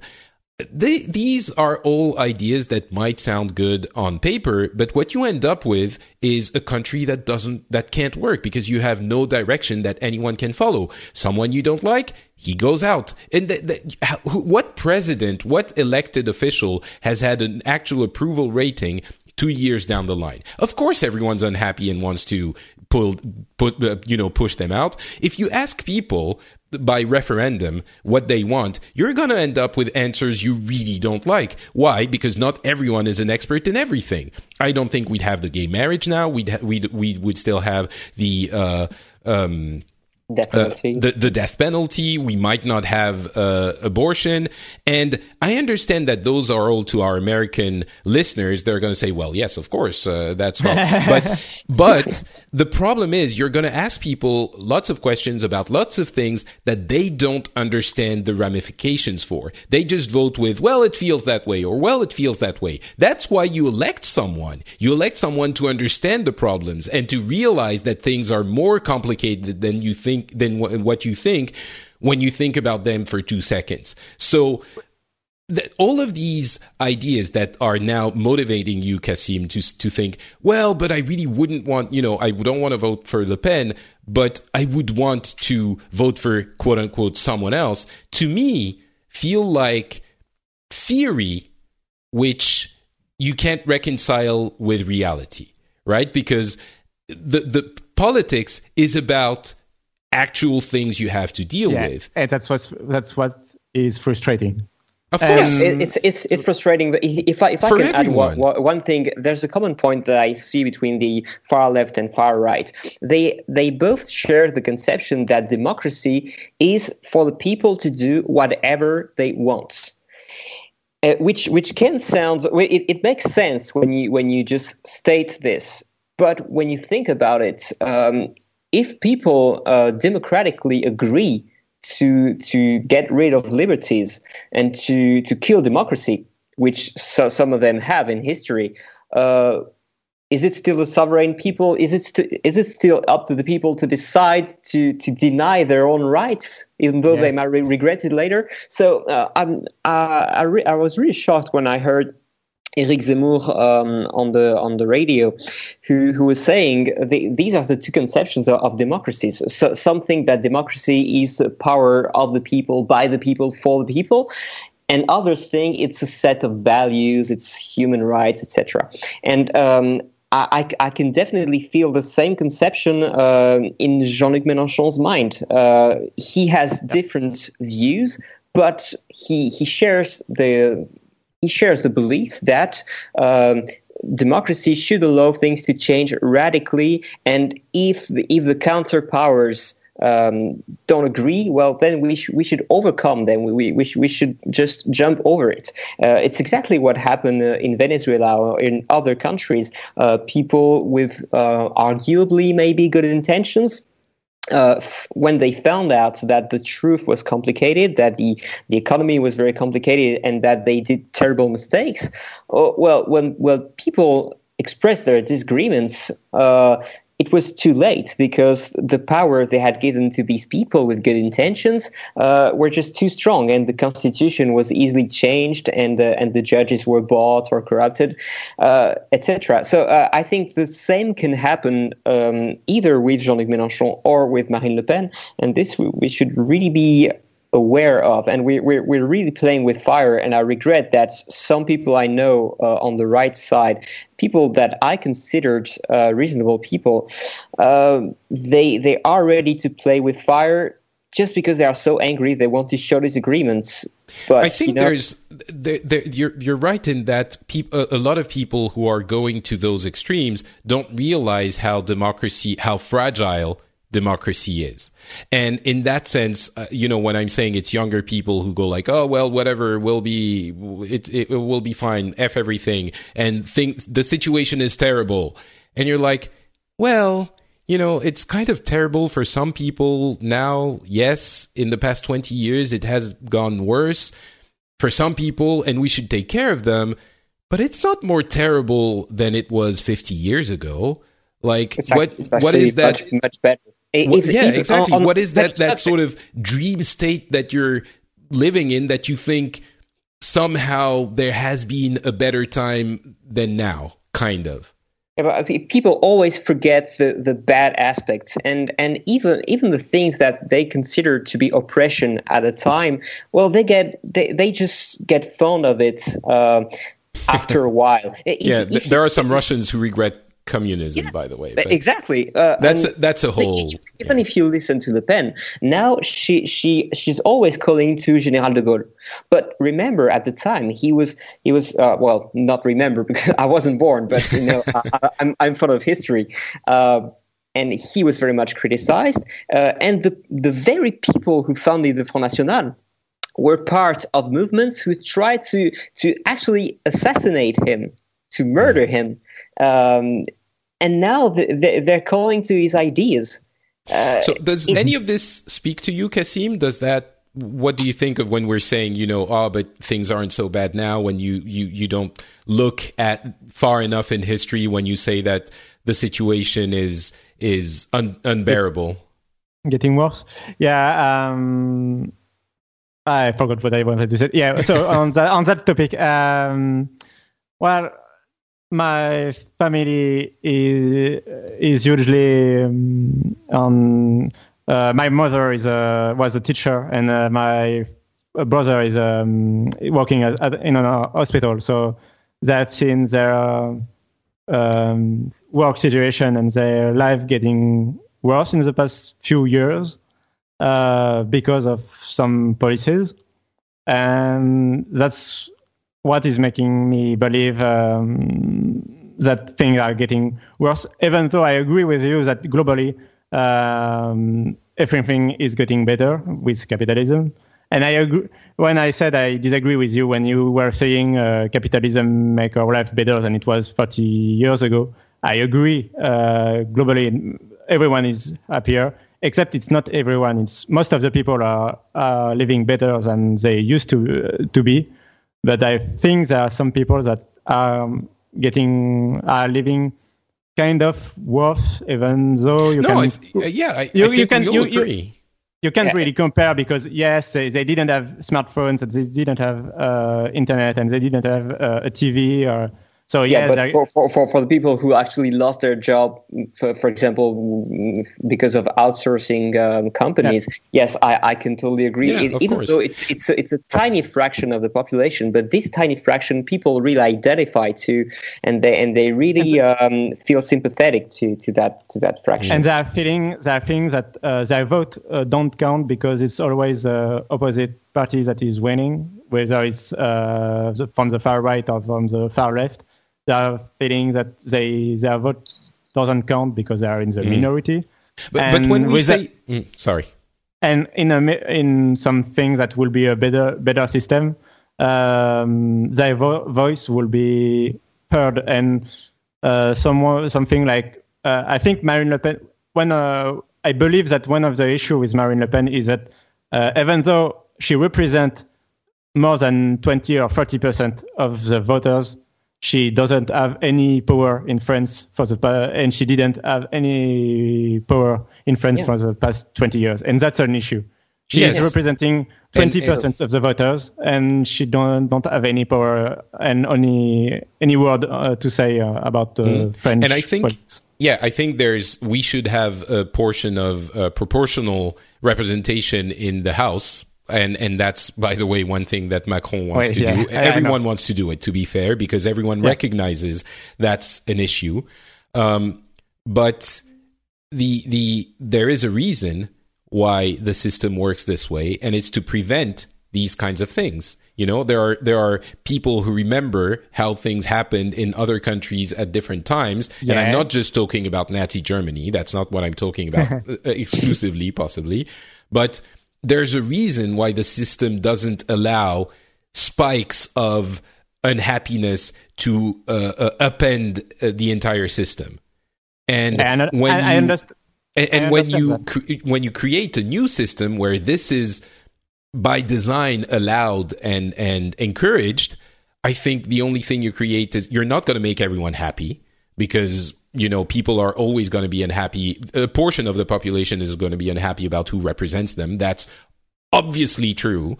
And what you create is instability because you make nothing certain. And that is, I think I'm on Pierre's side for this. It's very dangerous for the country. But all right. I agree. And I want to say, to conclude that I will be more in favor of a sixth republic made by Macron than a sixth republic made by Mélenchon, if you want to say that this way. Okay, let's try and pressure him to change a few things. But, you know, that's kind of what I'm saying. Yes, maybe the Sixth Republic, but there are things that need to change. You know, I don't think anyone in any party is saying, everything's fine, let's keep doing everything the same way. We're just saying we have different solutions to offer. And it's not like our vote is less valid than anyone else's. To be completely honest, let's say Marine Le Pen gets elected to the presidency on Sunday. Let's say she does. Well, guess what? She will be our president, and we will have to accept that she represents a large part of the population's vote, and we have to respect that. She will be our president, just like if Mélenchon had been at the second round. We have to respect that up to a certain point. Well, we have to respect it. We can. If she starts attacking fundamental liberties, well, then, until when should we respect that? That's another question. I think on the first level of she represents a certain amount of votes, then, you know, we just like Trump has been elected, you have to respect that he is now the president of the U.S. And yes, popular vote, electoral college, whatever. That's the system he was elected in. And you can go protest and you can express your disagreement, absolutely. And if he starts saying, well, we should reestablish slavery, then yes, I agree. Then at that point, maybe you want to take up arms. But yes, I just wanted to mention one last point that we didn't mention at all. We talked about a lot. We talked a lot about the fact that globalization on aggregate makes us richer, and that economically. Macron's program is much better, but I think that would be neglecting the view of a number of people that it's not all that matters. And to some people, and I'm talking especially about people on the right, they are terribly worried, especially about Islam and radical Islam in particular, and terrorism, even though it doesn't make so many deaths, there's more people who die from nosocomial infections than from terrorism, but still they feel it as a threat to their way of living, and they would rather stay in an old-fashioned way of life, even though it makes them poorer, than to adopt a new globalized way of life that they see as maybe a little bit wealthier, but culturally more uncomfortable and more dangerous. Culturally much more uncomfortable. I think you're mentioning terrorism, but it's a catalyst for just change. I think some people are just uncomfortable with the idea that in a globalized society, culturally, you have to change. It's not that you have to; it just happens. True. Yeah. It just happens. Sorry, you were. I just want to mention two things before we conclude. And I have a last question before we completely wrap up. So, but go ahead. So you're saying that our system is preventing people like Le Pen to go to power and get elected as president, but obviously our system isn't working the way it should be, because she can be president if people are. That's not exactly what I said. Or if I did, I misspoke. But I think first of all, our system is preventing some extreme spike and some extreme vote, and it should prevent. Basically, we are all trying to make a system where we want people to vote for the next president, but we don't want them to reinstate Nazi Germany, right? Yes, of course. But I think in the case of Le Pen, we've been really down on Le Pen for the entire episode. And I think yesterday she demonstrated that she has no policy. She really doesn't. Yeah. She is only against what people have done before her. And she has, some accusatory arguments, but not a lot of her own. Of protectionism and going back to the French franc, etc. But it would be even worse. But, yes. Yeah. And however, I do want to say, Kassim, and I'll let you talk afterwards, just because I'm answering what you mentioned about me. She is still not an illegal party. She's not proposing things that are illegal or that are. She isn't. Right. She represents a party that is extreme, but still within the bounds of the Republican tradition. I think she's very much on the cusp of that, and she plays with that.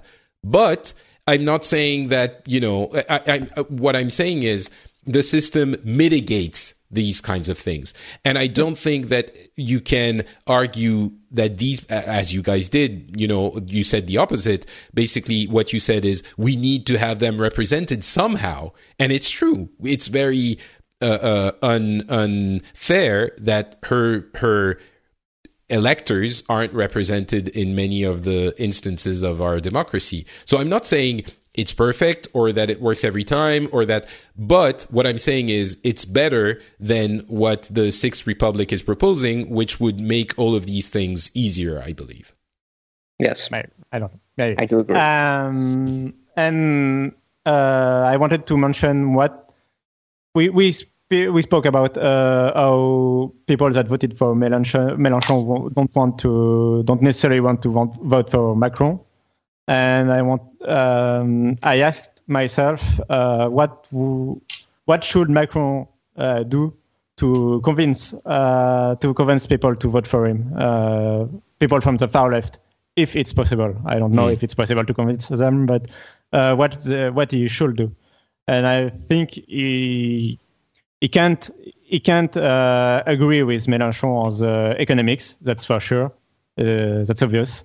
But I think he should have taken step further in the way he want to fix the system and how he want to what we are speaking about for the past 20 minutes, the way we vote, and I think he should take step further in his platform to change address the voting system, basically. Yeah, maybe don't go as far as going to the Sixth Republic, but make promise, do more change to the system. More transparency, maybe, or more. Yeah, I don't know. I know he wants to. I know he wants to change things already, but the thing is, yes, he wants to do more transparency. He wants to do more, which, by the way, is a big issue that we didn't mention. He wants to do proportional in the parliament. So there is some structural. But I think as an act of good faith and a way to try to convince people. So I understand this argument, and I've heard it many times over the past 10 days. But really, if he did that, many people would be the first to call him a flip-flopper of some kind. And if Mélenchon was, in the second round, no Mélenchon voter would ever ask him to make a gesture towards the banquier capitalistic boss, Macron, right? Let's be honest. I would, but I know I would not be the majority of people that voted for him. I know, but I'm trying to be the smarter one, so I don't. No, all right. I think it's basically that if he only counts on people that voted for him in the first round, then good for him. But if he wants people to vote for him because he thinks they should be convinced by him, then try to convince them. But again, you say try to convince them. Everyone else would say, but he's changing his mind and he's changing his policies too. Because there's a big debate about, you're playing games with the voters and you're playing politics games, and you adapt your thinking and your convictions depending on the vote. And you know that wouldn't fly. You know that everyone would say he's being disingenuous. I know, but I would disagree with them. But okay. Go, Pierre. Yeah. Pierre, did you want to say something? I want to have the last question, but if you wanted to add something. No, you can jump to the last question. Okay. Last question. This has gone on for much longer than I thought. No, it's not your fault. I'm delighted because actually as I said, you've managed to explain to me a lot of things that I think were still a mystery. But last question. I very often reference nowadays Scandinavia and the Nordic countries because I think they have an incredibly balanced blend of left and right and theoretical thinking with pragmatism and actual solutions finding. But overall, they are social democrats. There are variations here and there, but overall, there are social democrats, and their middle class is the majority. And yes, they have issues with immigrants and Muslim populations and all of that. But I think everyone would agree that the Nordic countries are doing the best out of Europe and probably the Western world. They are social democrats. So they are basically between the Parti Socialiste and the Republicans here. Yes. Don't you think, both of you, I think maybe Pierre, you might agree, although you're possibly a crazy libertarian, so I don't know if you would, but maybe Pierre and Cassim, wouldn't you agree we should, again, as we do on this show, look outside and look at things with an outside perspective instead of being mired in our own view of things constantly, and look outside and look at this and think, all right, seems to be working there. Why don't we at least try to get some ideas from them? Yeah, sure. I do agree with this view. I think the way that Nordic Scandinavian countries work can't be applied completely to France, because I think it's more a question of mentality. Here in France, and I may be pessimistic about this, but I'm afraid people like to take advantage of whatever they can, and it's one of the major problems with the welfare state system. It can work to some extent as long as people don't try to take too much advantage of it. And here in France, people do take advantage of it. And if they can live at the expense of others, they will do it, which is a mentality that, from what I can judge, from what I heard, even though I've never been to these countries, they are much more honest than we are. And the second thing I want to say is I really believe in competition, because I'm a libertarian, and that doesn't only apply to companies. It also applies to political systems. And how they can adjust is really by letting people move freely from one country to another, because it's the ultimate sign that people really try to really agree, really validate a country's system overall. And even though you can never say exactly why people would go to Germany and England rather than France when they are immigrants, but they will usually go to Germany and England. So it's really hard to identify exactly what they praise in these systems. But overall, I think it's important that we have so many different countries with different institutions. And it's also the reason why I'm not too much in favor of harmonizing things too much in Europe, because there is a degree of competition, including in terms of tax laws and labor laws, etc. And I don't think that it's always the least protective that really win eventually.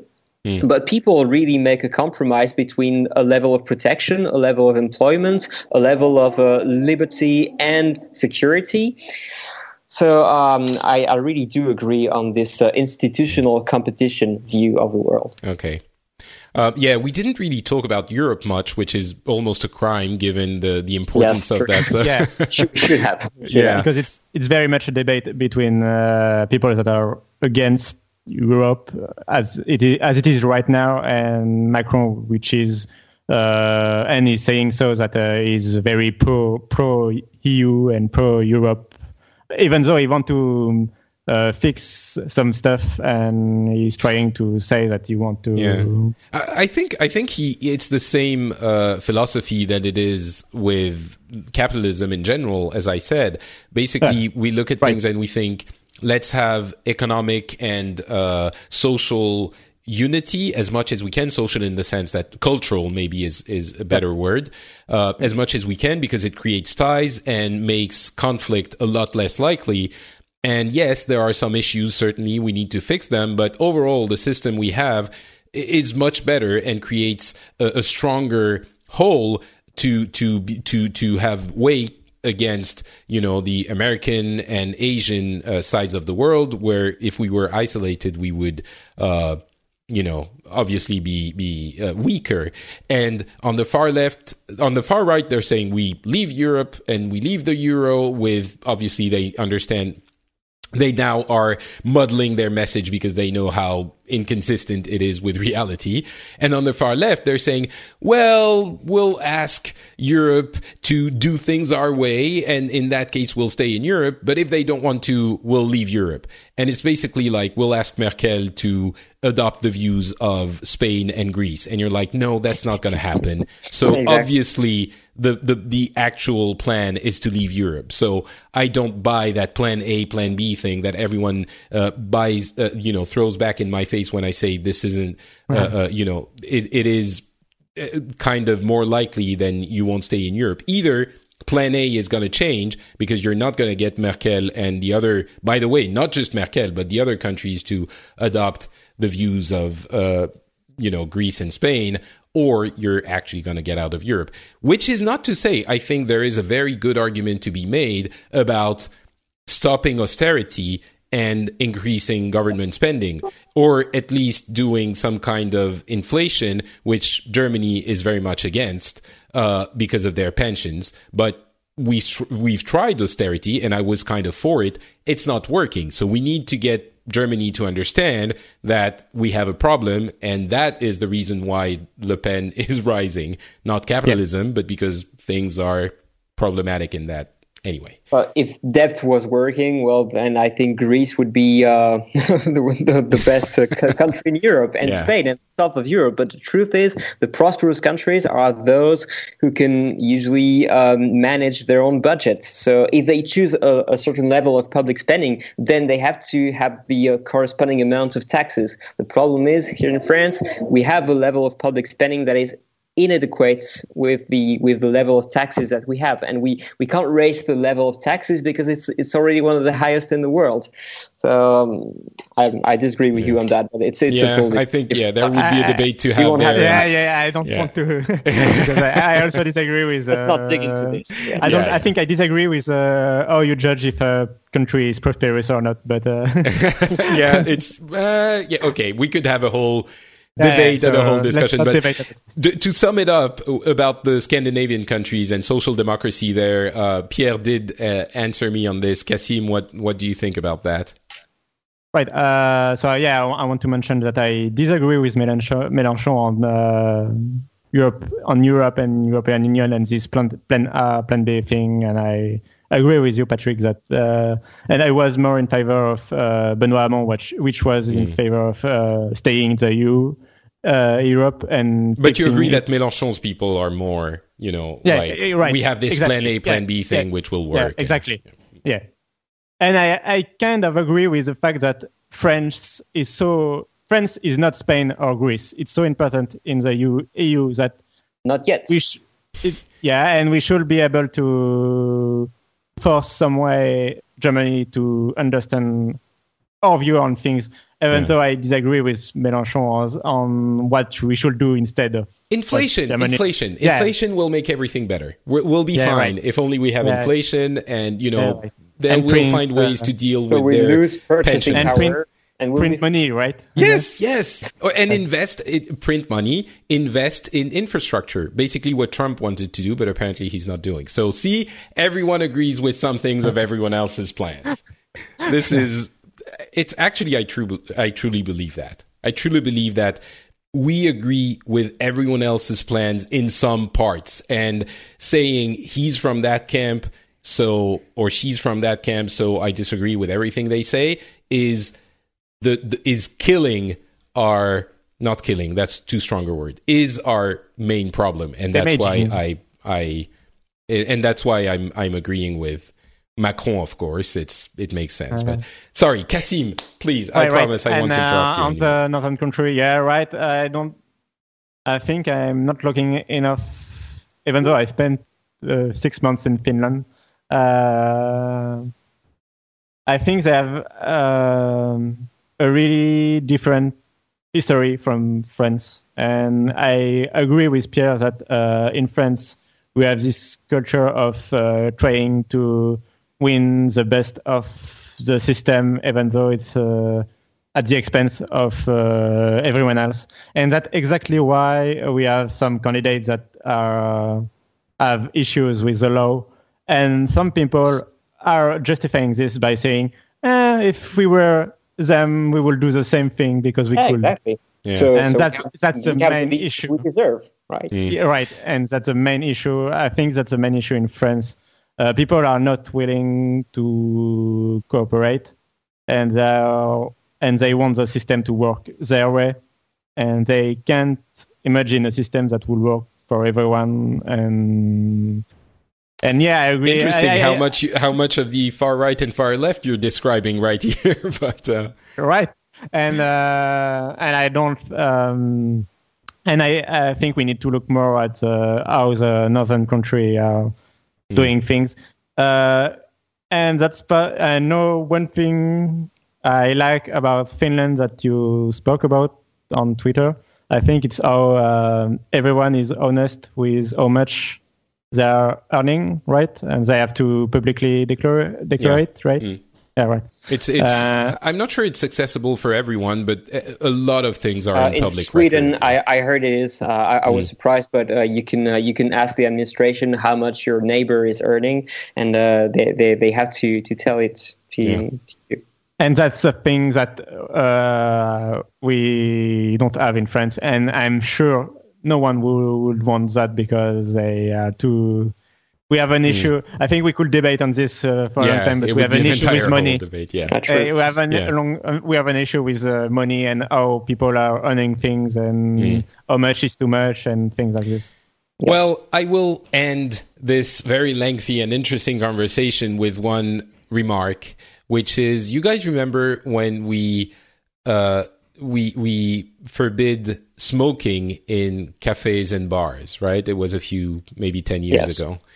Yeah, and everyone thought, oh, well, this is France. It's not going to work. We are like this. We are like that. And people are going to be angry and they're not. And ultimately, people just stopped smoking in cafes and public spaces. Yeah, true. And I think France is really it really isn't when the financial crisis happened in 2008, the entire world thought that France was going to go the way of Spain and Greece, and we didn't. And sure, we're not completely recovered, but France is really neither a Southern European country nor a Northern European country, but we can have things that work. To me, the disqualification of Fillon because of his scandals is a proof that we want a cleaner political world. And sure, maybe we're not going to get to the Scandinavian countries where when you buy a candy bar with state money, you have to resign.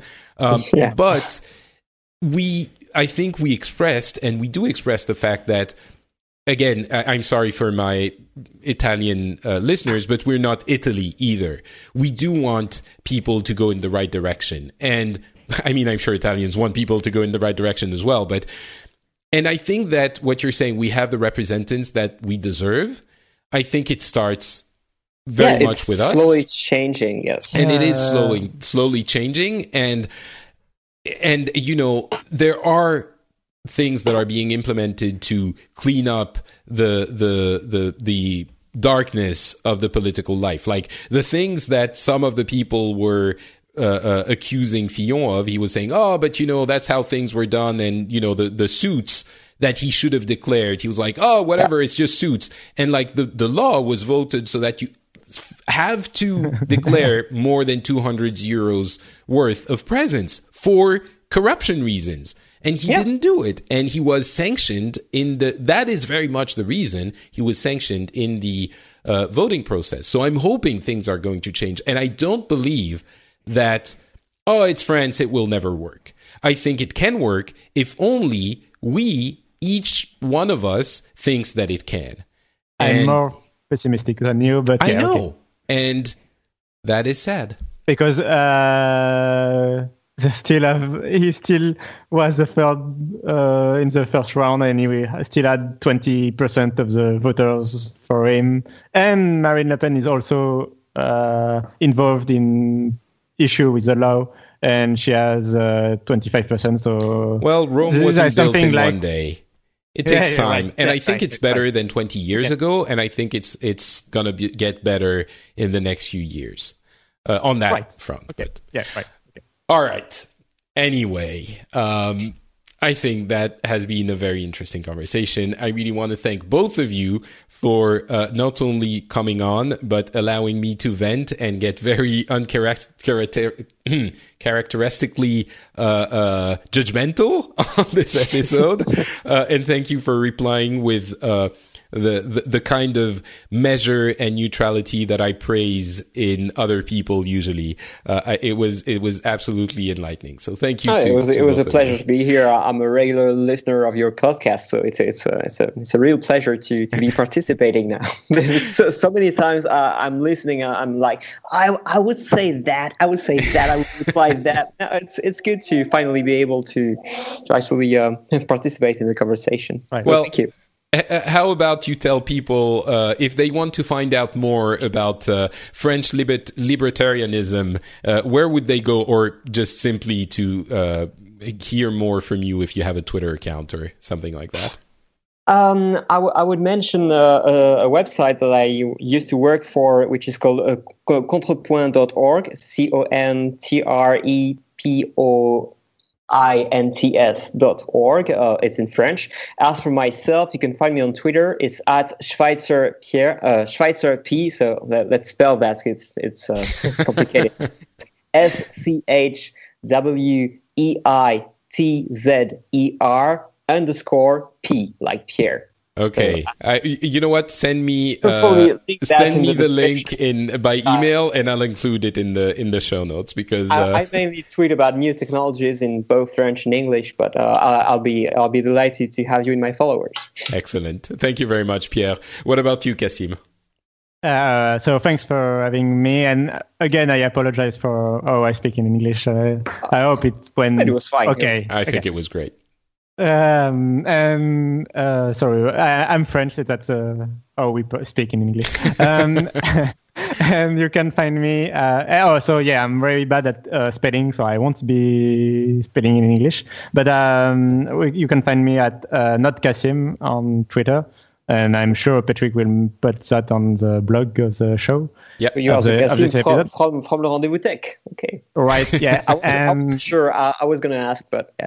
Yeah, that's the same one, and the one and only. And I write. Actually, I'm a tech journalist for Numerama, which is a French website about tech, and also about politics, and we did an article about what we think about Marine Le Pen, and what I wanted to mention, and you may have read my name somewhere on Windows Central and Windows Weekly, because I was quoted as a source, and I'm very proud of that. But you were, but probably not. But probably not. I don't think there is a listener that is also possible. I mean, some people might have. I don't know. Might read Windows Central. It's a pretty famous website. Okay, maybe I don't know. That's the only thing I was quoted in English. That story, yeah, right.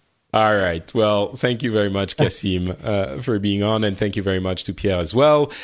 For me, it's Not Patrick on Twitter and on Facebook, and you can find the show on the website FrenchSpin.com, where you also find a show about gaming called Pixels.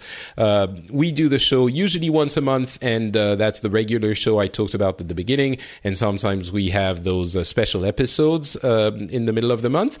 And of course, we are fueled by our patrons at patreon.com/the Phileas Club. You can find the link to that in the show notes and pretty much everywhere you will listen to the show. And if you want to, support the show, if you think we bring you something, we bring you a different perspective and understanding about, the world or specific issues, specific countries, a different point of view on things, which is really what we're trying to do, then I would immensely appreciate it if you would consider giving a couple of bucks a month to the show. A couple of bucks an episode, and you can do that on Patreon at patreon.com/the Phileas Club. Thank you so much for looking into this. If you do, I think I'm supporting it, if I remember correctly. You are, and I think I'm. And I thought it was just the Rendezvous Tech. And Phileas Club is probably the when people ask me what podcasts are, I always explain them by speaking about tech shows and regular podcasts, but I also I take the Phileas Club as an example each time, because it's probably the proudest show I know. I'm the, I don't know how to say a supporter of, a listener. Yeah. Because it's such a great show, and a show that we can't find on TV. It's really the definition. I just love crowdfunding and the fact that private initiative works when you want to support something. Yeah. That's free market in action, right? It is. It is. And I think, well, anyway, let's not launch into that conversation. We would never stop. But I really thank you, Kassim, for saying this, because it's the same for me as a content producer. Like, I enjoy my gaming and tech shows as well. But the Phileas Club is the one that I do where I can tell people this one is a show I do, which is this and this, and then they go like real people. They go, oh, this is interesting. And when I talk about tech and gaming, they're like, some kind of nerd. But this one is like, it's my legitimate work show. So and now I will be able to say I was on it. Well, I'm very glad that you came on, and if you guys again think that you think this show is important, or you're proud of saying that you listen to this show when you talk to people about podcasting, maybe you wouldn't mind sending a few bucks our way. That would be very much appreciated. All right, that's gonna be it. We will be back in a few weeks. And I hope that I will be able to say that France said no to extremism at that point. I guess we'll see. Talk to you then. See you, everyone. Yeah.